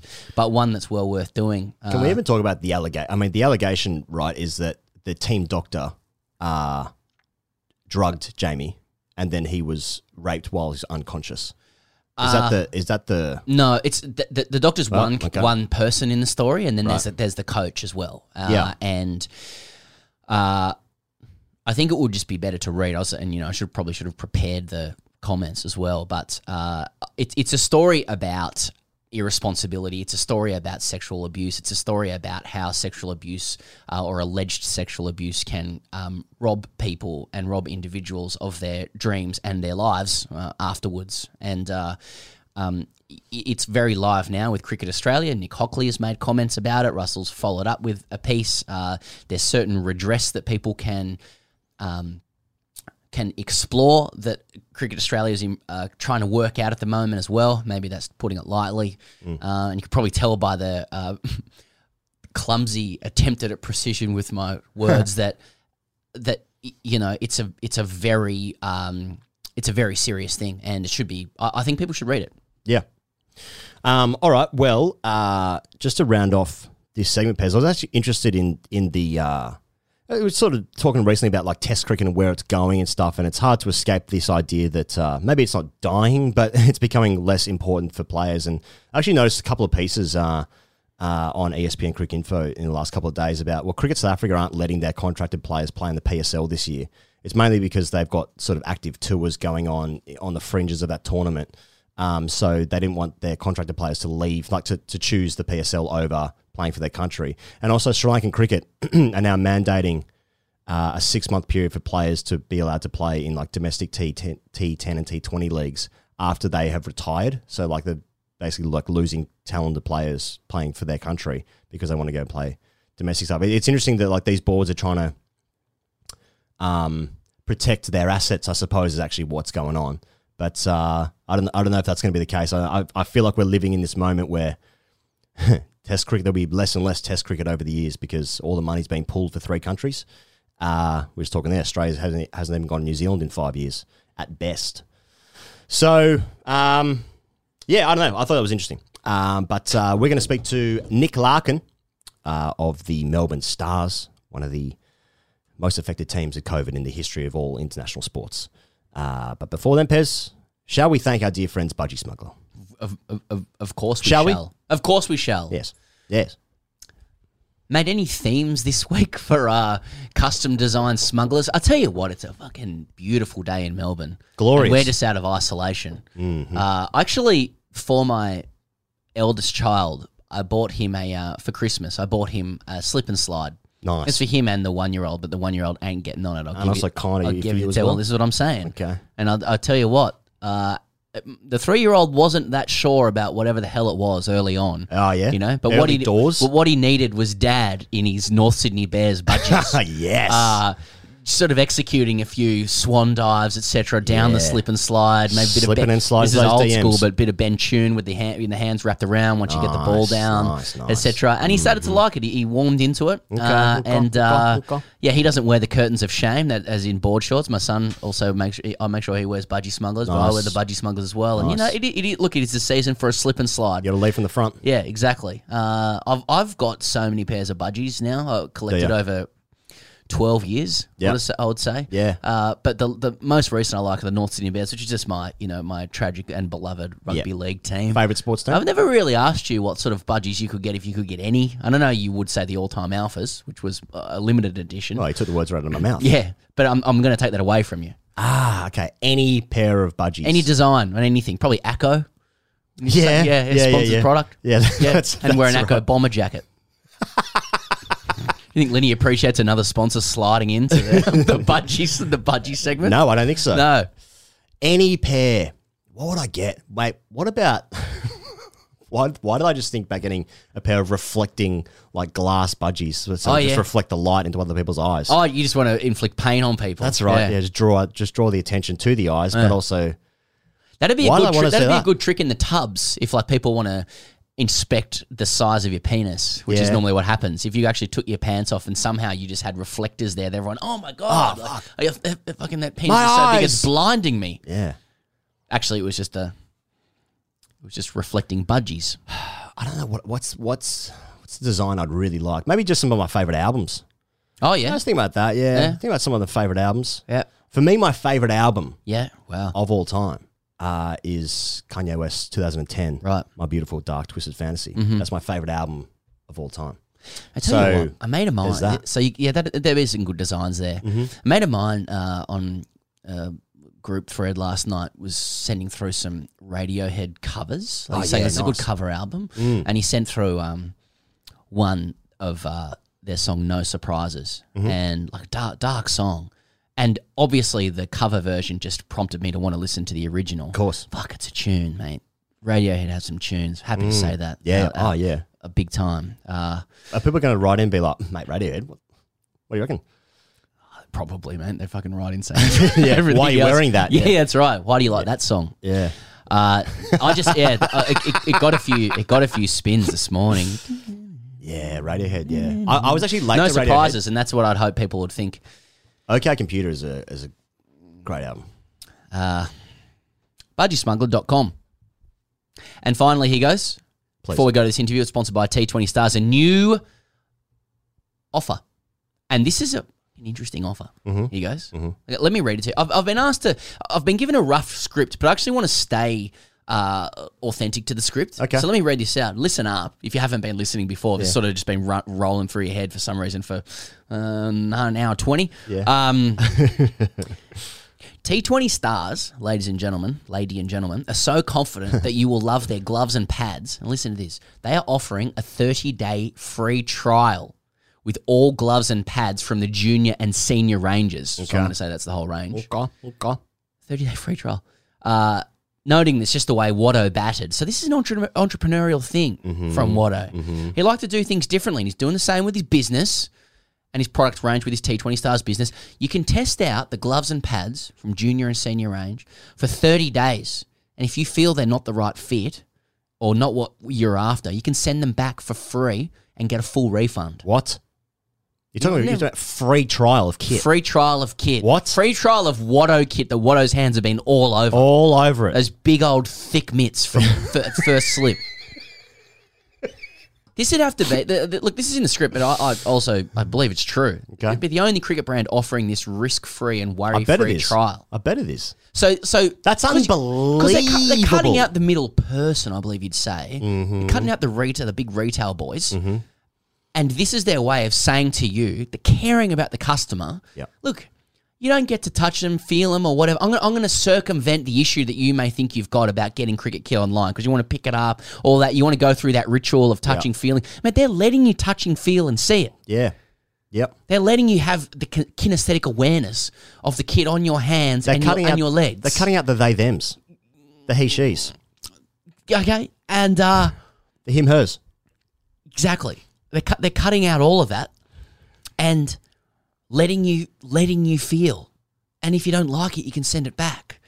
This business is onto something. You get.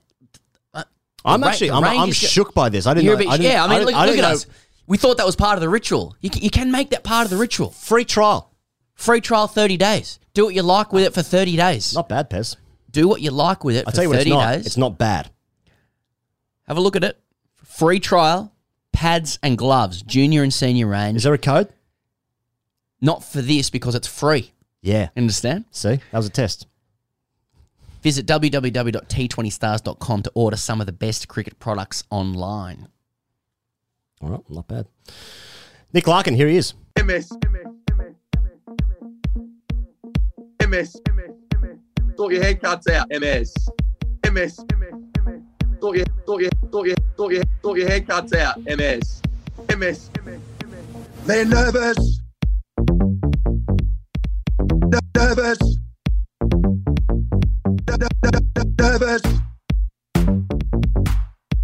They're nervous. They're nervous. Calm. They're nervous. Calm. Heavily nervous. Fucking calm. Fucking breathing heavily nervous. Running calm. Calm. Fucking rooster. Fucking calm. Fucking heavily running calm. Bit of spin. Heavily, bit up and down. Heavily nervous. Thinking, come on here, you fucking buffoon.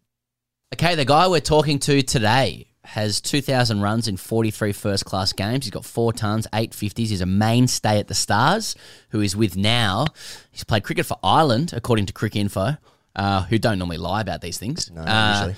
And he's and this is a quote that I got. He's one of the 3 best people that Ed Cowan has ever played cricket with, and Ed has played cricket with Kevin Peterson. So I'm talking about Nick Larkin. Nick Larkin, welcome finally to the Grade Cricketer.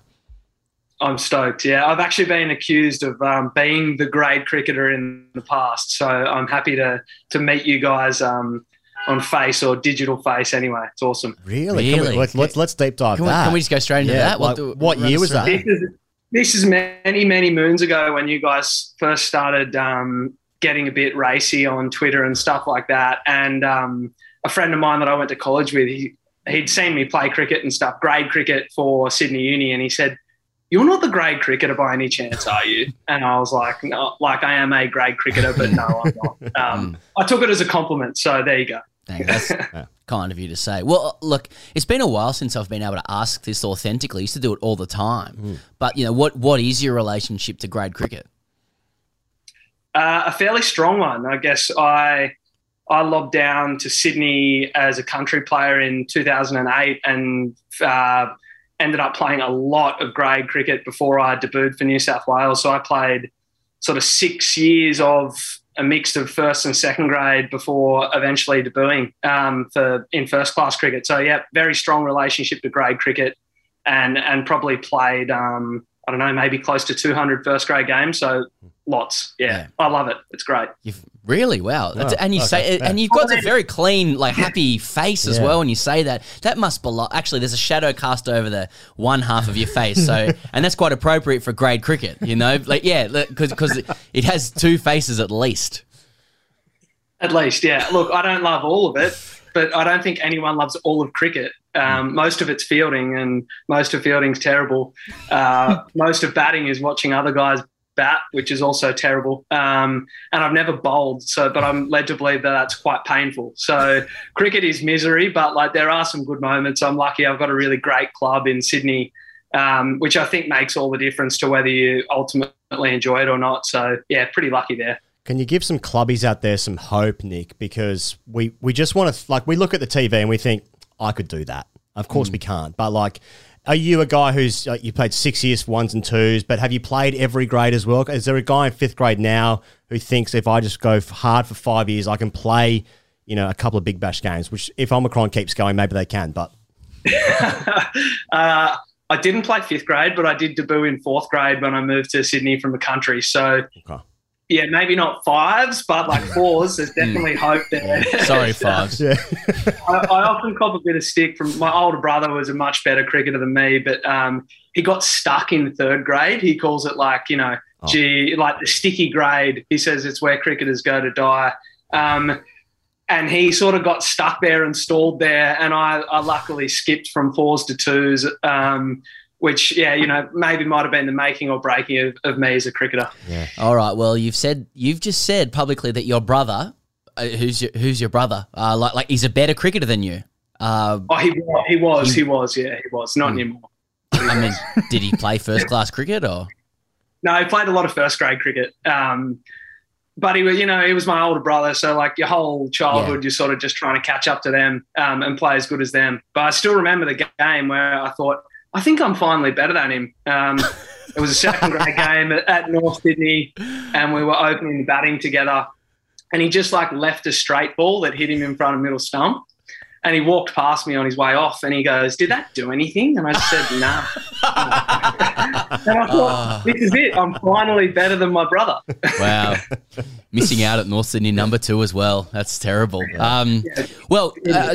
Sticking with grade cricket, and you're a first-class cricketer, but you're here. So can you explain the specific place of Sydney University in the Sydney grade cricket diaspora? Because as I see it, firstly, I want to know how somebody lands at Sydney University, given that it's got, by its name, no junior system or whatever. What is it that leads somebody to Sydney Uni? Is it the kind of the desire for a more white-collared grade cricket experience or a more rounded experience? Are we looking for university scholarships? Are you tertiary-minded?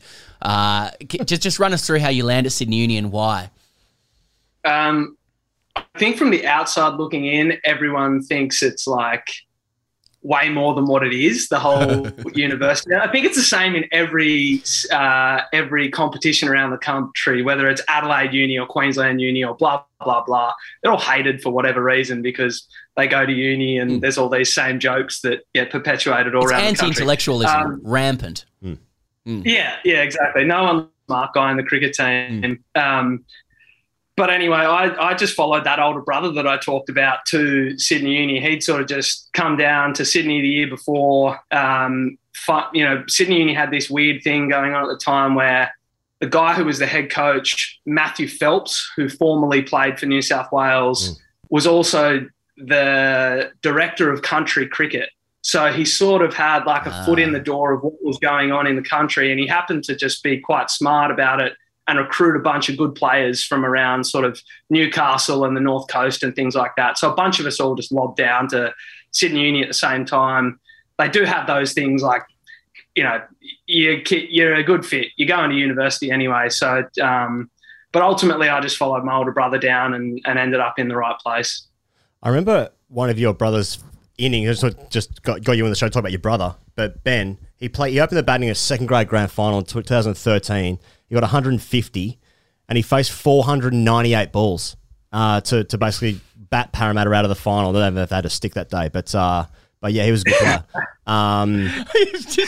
You've looked that up on. Yeah, no, I remember it. I remember that game. We're still gutted that he missed his 500 there because I don't think he'll get another chance. But yeah, I was actually at work because the grand final starts the Friday. Yeah, they won. He was captain. He won the toss. They batted, and I'm following it online at work, and I was like, man, he's scoring slowly. And he actually got to 100 and decelerated. And he batted the Parramatta guys. You still see them. A lot of them are still playing grade cricket. Some of them quit because they were so demoralised by this bloke facing 498 balls. But they still talk about it as though it was like the worst 2 days of their life. You should have apologised, yeah. I want to know what your experience, Nick, was of like, when you were growing up watching professionals, I suppose, whether it be in Shield cricket or the Australian team, there was a real like aggro to it, and it's like still phasing out now. But when you come into like the professional realm now, especially like in the Big Bash, and especially at your team, the Stars now, there's so many great guys at the Stars. I'm talking about Stoinis or Zampa or or Maxwell, these kind of guys, actually really nice guys. Was your experience coming into the professional realm completely different to what you had envisaged or seen from the outside of what Australian professional cricket teams are? My debut was against a pretty hardened Victorian side. So it was like, smack, there it is. That was hard. Those guys were like, veteran cricketers and from that grizzled generation of players. So that really sort of smacked me in the face at first. I was prepared, as prepared for something as you can be before it in terms of the mindset. And I still walked off after that game thinking, man, those guys went pretty hard. I think they meant some of that stuff. Jesus. Whereas can you paint a picture of that? I mean, maybe you're too wise to like say names or anything, but I mean that Victorian side was particularly well known for being like let's call them euphemistically grizzled veterans, like hard cricketers. Coats. But I mean, what's it like?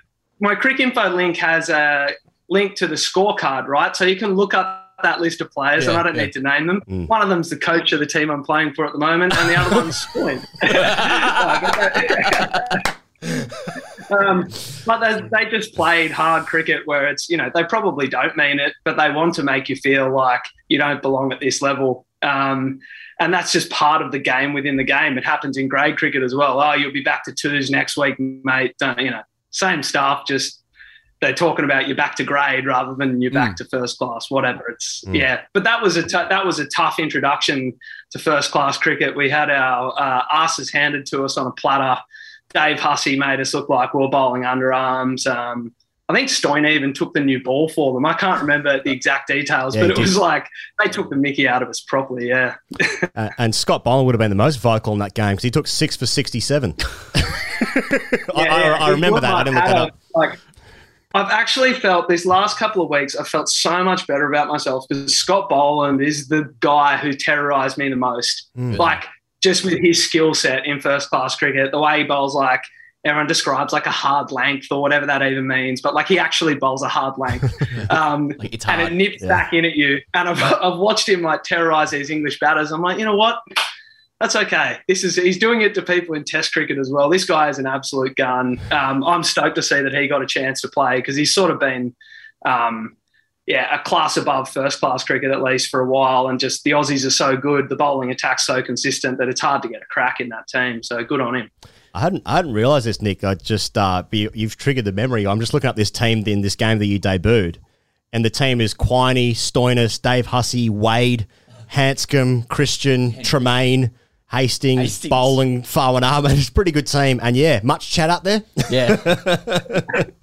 It's funny. There's like a bit of a good cop, bad cop thing with them because like Rob Quiney, I don't know if you guys have spoken to him, but he's funny and he's sort of trying to be your mate and have some jokes and stuff like that out there. And then you got the bad cops, which is sort of the rest of them except Farlad. Yeah. But that, it was a pretty harsh introduction to first class cricket, but it's sort of good as well because it makes you realise, right, that's how it's going to be. Better level up pretty quickly. Oh, and you've held your own as well, 4 tons, 850s as well. Yeah. I just know, but I mean, I think this is kind of following what Higgos has said as well, Nick, and it's a compliment to you. You can obviously string words together, a Sydney Uni product, and you have interests that go beyond cricket. Unbelievable stuff. But and I notice, doing deep analysis into your Twitter timeline, you tweet things like YouTube clips explaining how the economic machine works, and you promote foundations supporting youth homelessness. And though it was admittedly 5 years ago, you pondered what Noam Chomsky would say about the player pay dispute, which it was 5 years ago. How rare a bloke are you considered in pro circles, and how does the economic machine work? I'm still trying to figure out how the economic machine works. It's become way more complicated in the last 2 years, or it's been revealed. I can't decide which one. But, I actually love Twitter, and I think the pandemic is, it is actually revealed Twitter to be this like brilliant learning. It's not just an entertainment tool, which is how you guys use it, but there's just some people who I've followed on that. And I love the fact that you can, like I've tweeted a few people who I've just like listened to their podcasts and stuff like that. And they just reply directly to you. I'm like, what do you mean you're replying to me? You're like world-class, world-class money expert or world-class psychologist or whatever. And like great it still blows my mind that you can sort of interact with people like that. Yeah. It's awesome. I noticed, Nick, and I just want to keep going with this. Stoyan gave a great interview on The Final Word with Adam Collins and Jeff Lemon maybe a year and a bit ago, and it was a lot more wide-ranging than just his cricket. It was sort of about the man behind the man and his story, and there was just a line he said at the end that stuck with me about how cricketers of today, I'm sorry I'm paraphrasing, but today they talk about things beyond cricket. And I know Stoinis and Zampa and other guys, they joke about the Love Cafe or whatever, but he said this one line about how he and you talk about what it means to be a good man. And maybe this is what Higgos was picking up on before. We've talked about the old Victorian sides in the last generation, but do the players today, like yourself and whatnot, do they converse about things beyond cricket and maybe the kind of grade cricket conversations that we were having 15 years ago? Definitely, but I think it's like any team or squad or workplace that you're involved with. There's some people who you click with on a certain level and others that you don't. And some people that you only reveal a certain side of you to and others that you don't. And as you say, there's definitely an image that comes across with certain people because you get to know them as the player, not so much as the person. I would say Stoyan is a bit like an onion. There is layers to the big guy, but most people get caught up in the outer layer, which is like the tan and the muscle and all that stuff. But, most guys, if you get to know them, no more than their cover drive or their leg grants or their bouncer or whatever. So, yeah, definitely. And I think something like the Big Bash or the leagues around the world have probably changed the way that players interact because you just become mates with guys that you would have only ever known as adversaries in the past. So I think it's fantastic like that. And the league, if you go and play with a guy for 2 months and you're traveling around together and you're socialising together and getting to know each other, when you go back to play against them in a hardened first-class environment, you still want to beat them, but ultimately you know them as a person. So it's it just takes the air out of that contest a little bit, or the edge off it, I should say. Him, but I don't really want him to get hurt or his life to be a misery or anything like that. So I think the club environment of the Big Bash and maybe the nature of 2020 league cricket around the world now probably has added to that a bit. But yeah, guys, are, these are all people as well. These are all people. You're all just entertainment products to us. I turn the TV on, that's your life, and then I turn it off, and I don't really mind. No, I'm kidding. Yeah. Nick, speaking of knowing about things outside cricket, my understanding is, again through deep analysis, that you're very big on cryptocurrency. Crypto versus, is it fiat? I don't know what we're talking about here. I know a lot of pro sports guys are into this. I mean, we're getting approaches from people telling us to turn our tweets into NFTs. I mean, can you and so just leaving it? Should we be exploring? Should TGC be exploring our tweets as NFTs or what? Look, the whole NFT thing, I'm a bit like, who knows? But like the Bitcoin thing, I'm going to try and orange pill, as they say in the industry, your audience right now. So, this whole last 2 years, I wouldn't say I've spent 2 years down the Bitcoin rabbit hole, but with an increased amount of time, say through chunks of being stuck in a room or not being able to go places, like listening to different podcasts, reading different things, sort of wondering, ultimately trying to ask myself the question, what is money? And there's actually a great podcast out there called The What Is Money Show by Robert Breedlove, who is one of the guys who replied to one of my tweets. So boom. So go Bitcoin. There's actually a bit of Bitcoin movement in the Stars camp. Your Coulter Niles of the world, your Stoinuses, Zampas, Cartwrights. So I'm consider me orange peeling your audience right now. What does that mean? What does it mean to orange pill? Like, because how like the Bitcoin labels like orange. Oh, right. They just say like, you've been orange pilled once you're like in on Bitcoin, or you're sort of trying to get your head around understanding the purpose of it, I guess. You're without sounding like too much of a nerd to you. I still want your audience to think of me as like an athletic sports person. So I don't want to sound too much of a nerd here. Who was the nerd guy you guys had on? Talking about Bitcoin and oranges and stuff? David Hussey. They were talking. That's right. Yeah, Hussey, and he's more of a Dogecoin guy. We're talking before about being a nice person and stuff, but let's talk about your cover drive. I want to know like how much better you get as a player when you enter the professional realm, like because there are all around the country, every city with Premier Cricket. There's guys who dominate first grade or have really good records in first grade, but then they play a second 11 game. Maybe they play 4 or 5 second 11 games, and they can't quite replicate what they do, even though they're playing against broadly the same players, same quality of players. But then some guys get into the system and turn professional, and then they are exponentially better players because they are full-time cricket and they're around better players, better environment, whatever. Did you experience that when you got into the system, that you became a significantly better player? I think I improved in some ways and probably was the same in other ways. I think the initial experience is, I'm a professional cricketer now. I need to practice all day. So I think I ended up just over practicing a lot with no real purpose to it. When I look back on it, I think, what a waste of energy some of that crap was. Whereas other guys, would really, maybe they click with a coach or a batting coach or suddenly they've got all the resources and the time to put towards it. So I actually think, I was lucky that my club always was pretty well resourced in terms of having decent coaches and facilities. So I probably didn't need to train any more than I did. And then just suddenly, you're a pro. I felt guilty when I wasn't training. And then I sort of come full circle now on that. I'm like, you just end up tired and sort of making mountains out of molehills sometimes. So, I think it can work differently for different guys.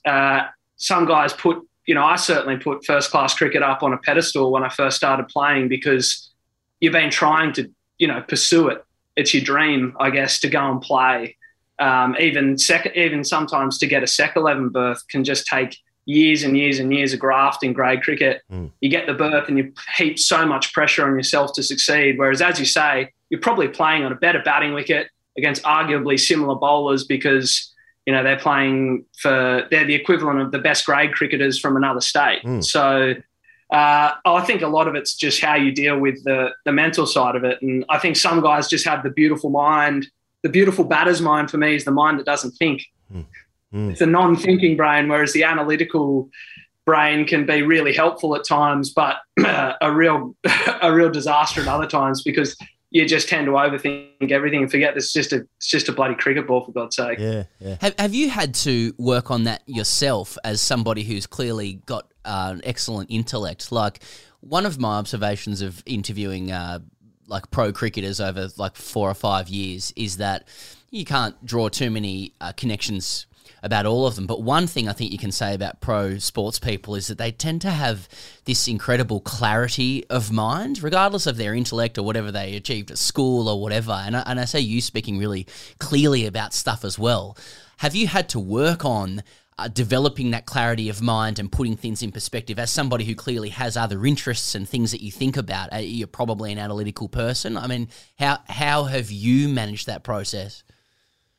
It's like learning not to think is how I try and describe it to like other batters or who I see that just have the same kind of mind as me, which happens to be heaps of the guys I play cricket with at Sydney Uni anyway. I'm like, no, this is like, I've got your style of mind. Don't overthink this. So it's almost just like getting to know your own style of thinking a bit. I think some guys who have the less analytical mind maybe just need a really good coach around them who can sort of, they're so gifted, some of these guys are so gifted in terms of their hand and their eye and their skill that they sort of just need to be pushed in the right direction.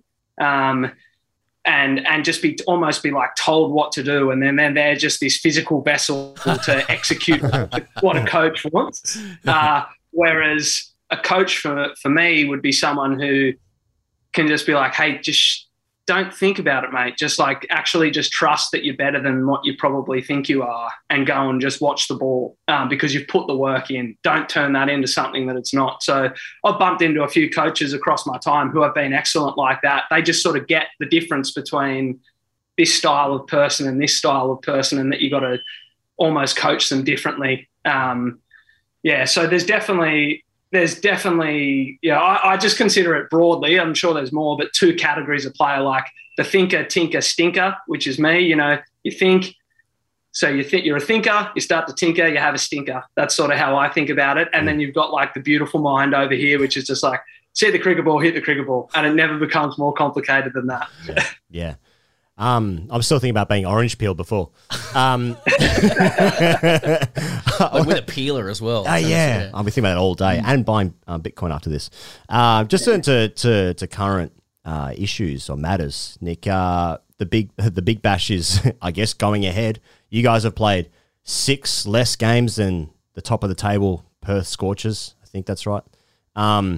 What's going to happen for the rest of the series? Like, are you guys expecting to play every game? Because you've got to catch up like 9 games in 4 days. So how does that work? We got sent the schedule yesterday, and it's pretty bonkers. I guess for what you're used to, which is sort of play a few days off, play, you know, maybe a period where you get 4 or 5 days off. We've got 5-day games in 7 days. Wow. Like we play tonight and then 2 o'clock tomorrow. So it's almost like go to bed, wake up, go to the next game.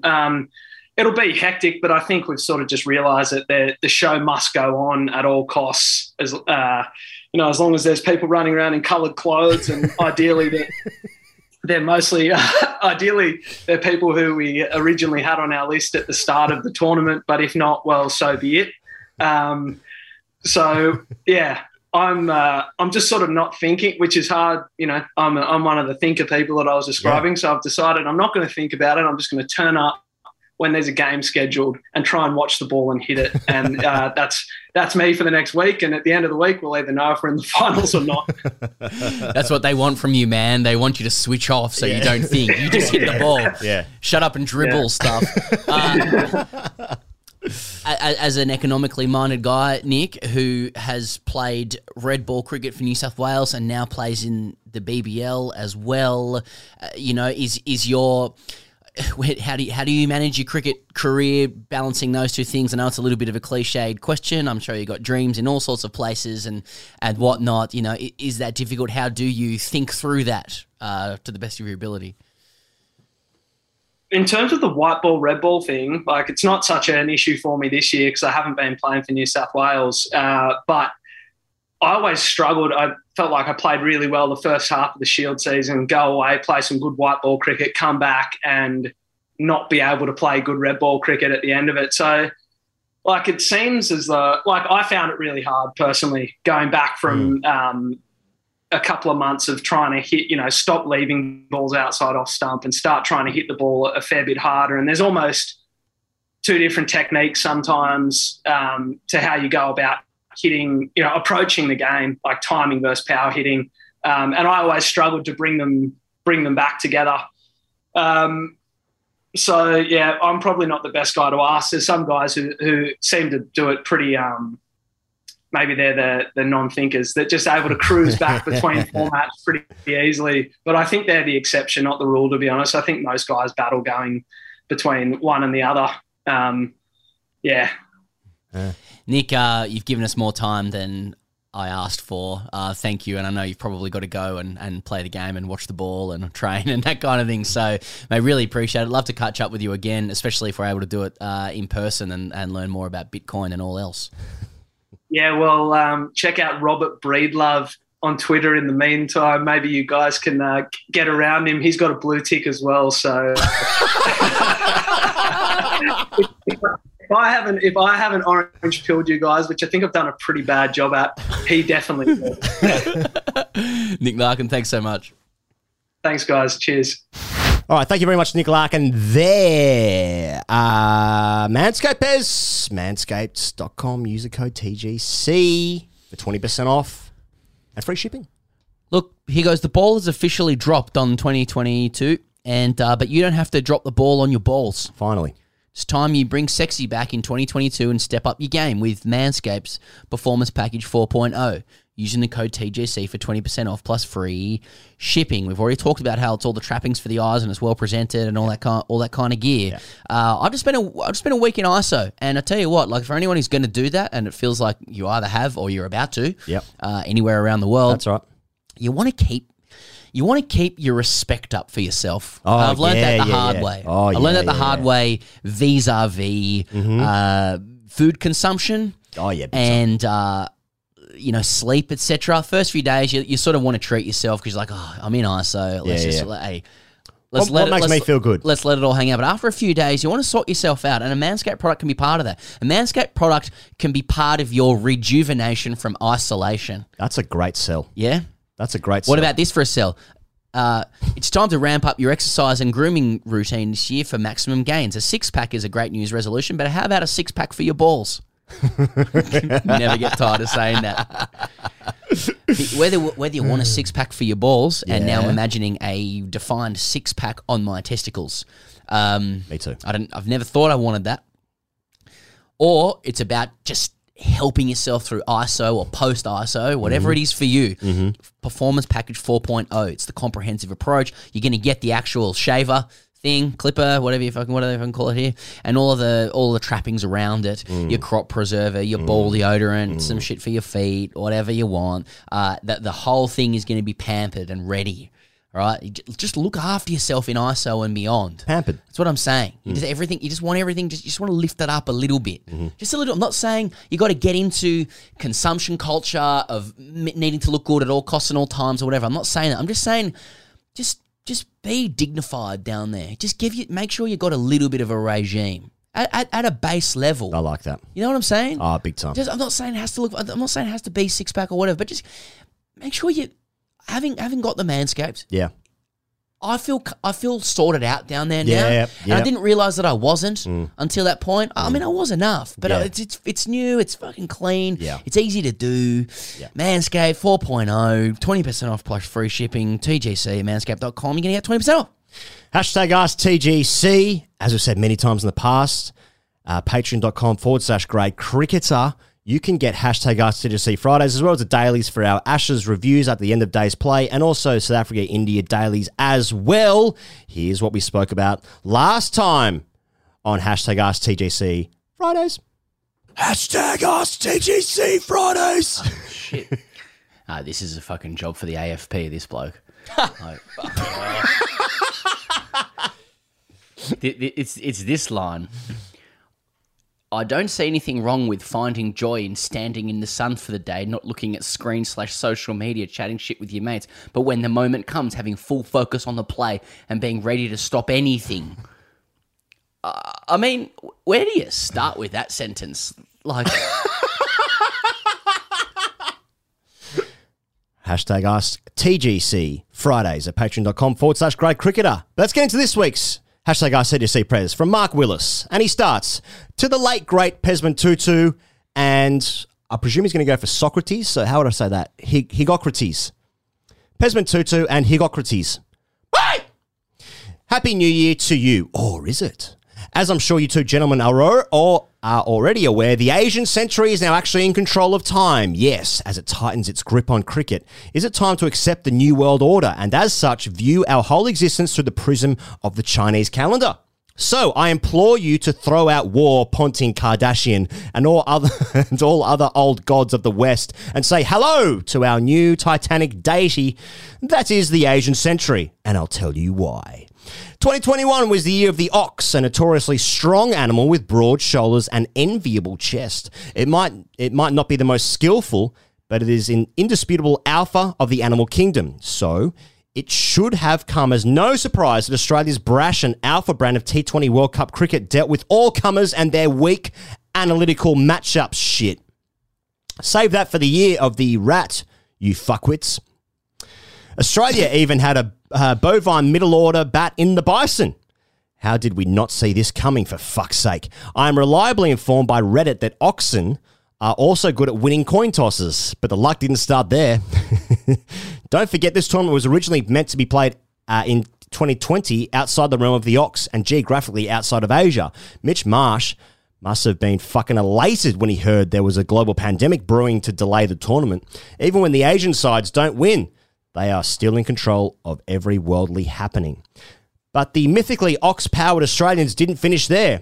The well-pictorially endowed thoroughbreds of Cummins, Stark and Bush Horse Hazelwood have also told England to fuck off in the ashes. With Omicron rampant in England in scenes akin to World War Z, enduring nights without sleep due to chest pain must be commonplace. And even when they're well, they cannot escape their searing lungs and insomnia because they've got no fucking bats and they're subjected to shithouse commentary. But this is by far, this is far bigger than the struggles of one nation. With the unstoppable force of the Asian century rolling on into command of the space-time continuum, I'm afraid. I am afraid. Will there be no limits to the powers of the Asian century, with 2022 welcoming in the weapons-grade threatening aura of the year of the tiger? Could the Asian century conquer fear itself, and through this, govern us all? Bangladesh beating New Zealand must just amuse Bush? This is some iRobot shit. Fuck. Now I regret getting my vaccines. Is Pat Cummins the Will Smith of this scenario? Please help me navigate the choppy waters of the inevitable. Cheers, Willow. Hey, Willow, great piece. And I think that... How's a piece on it? We should... Well, let us know, Willow. I think we should take that as something to be explored over time, in the same way that many will argue that the Asian century hasn't yet been realised. And because I think Willow's asked as big a question as ever been asked. Yeah, on big questions. Like on this podcast, in this entire universe. Like, yeah, we've covered some big stuff. I don't know how to navigate those choppy waters just yet, other than like I'm watching it, and I think introducing the Chinese years. What do you call them again? The I've got the wrong. Like the animal names for the years. Yeah, I don't know what that's called. Ah, shit! I just had it anyway.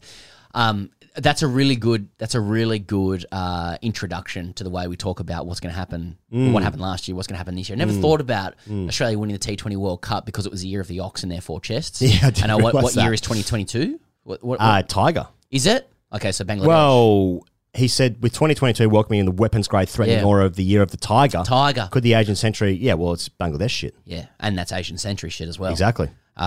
And they've just beaten New Zealand. Yeah, he's got it all. Yeah. Hey, I think we need to take it on like notice and to kind of build this out. I'm never ever going to try and give Willow or anybody else any kind of comfort. That's not what the show is. Other than to say like, as Paul Keating suggested, that we embrace the Asian century. Australia's more in Asia than anywhere else. Yeah. Just to a point, though, and then we can kind of rest on our Anglo friends when we need to do that. That's and right. Get caught in the middle a little bit. And, my lecturer was right in 2003. I would suggest Western Australia should be very careful about their plan to secede. Because that would mean that they have no military to defend themselves when China then Cameron Green packs up that land. That's a good point. How and big Justin is he? Langer. How tall is he, do you reckon? Militarily speaking. He looks big at gully.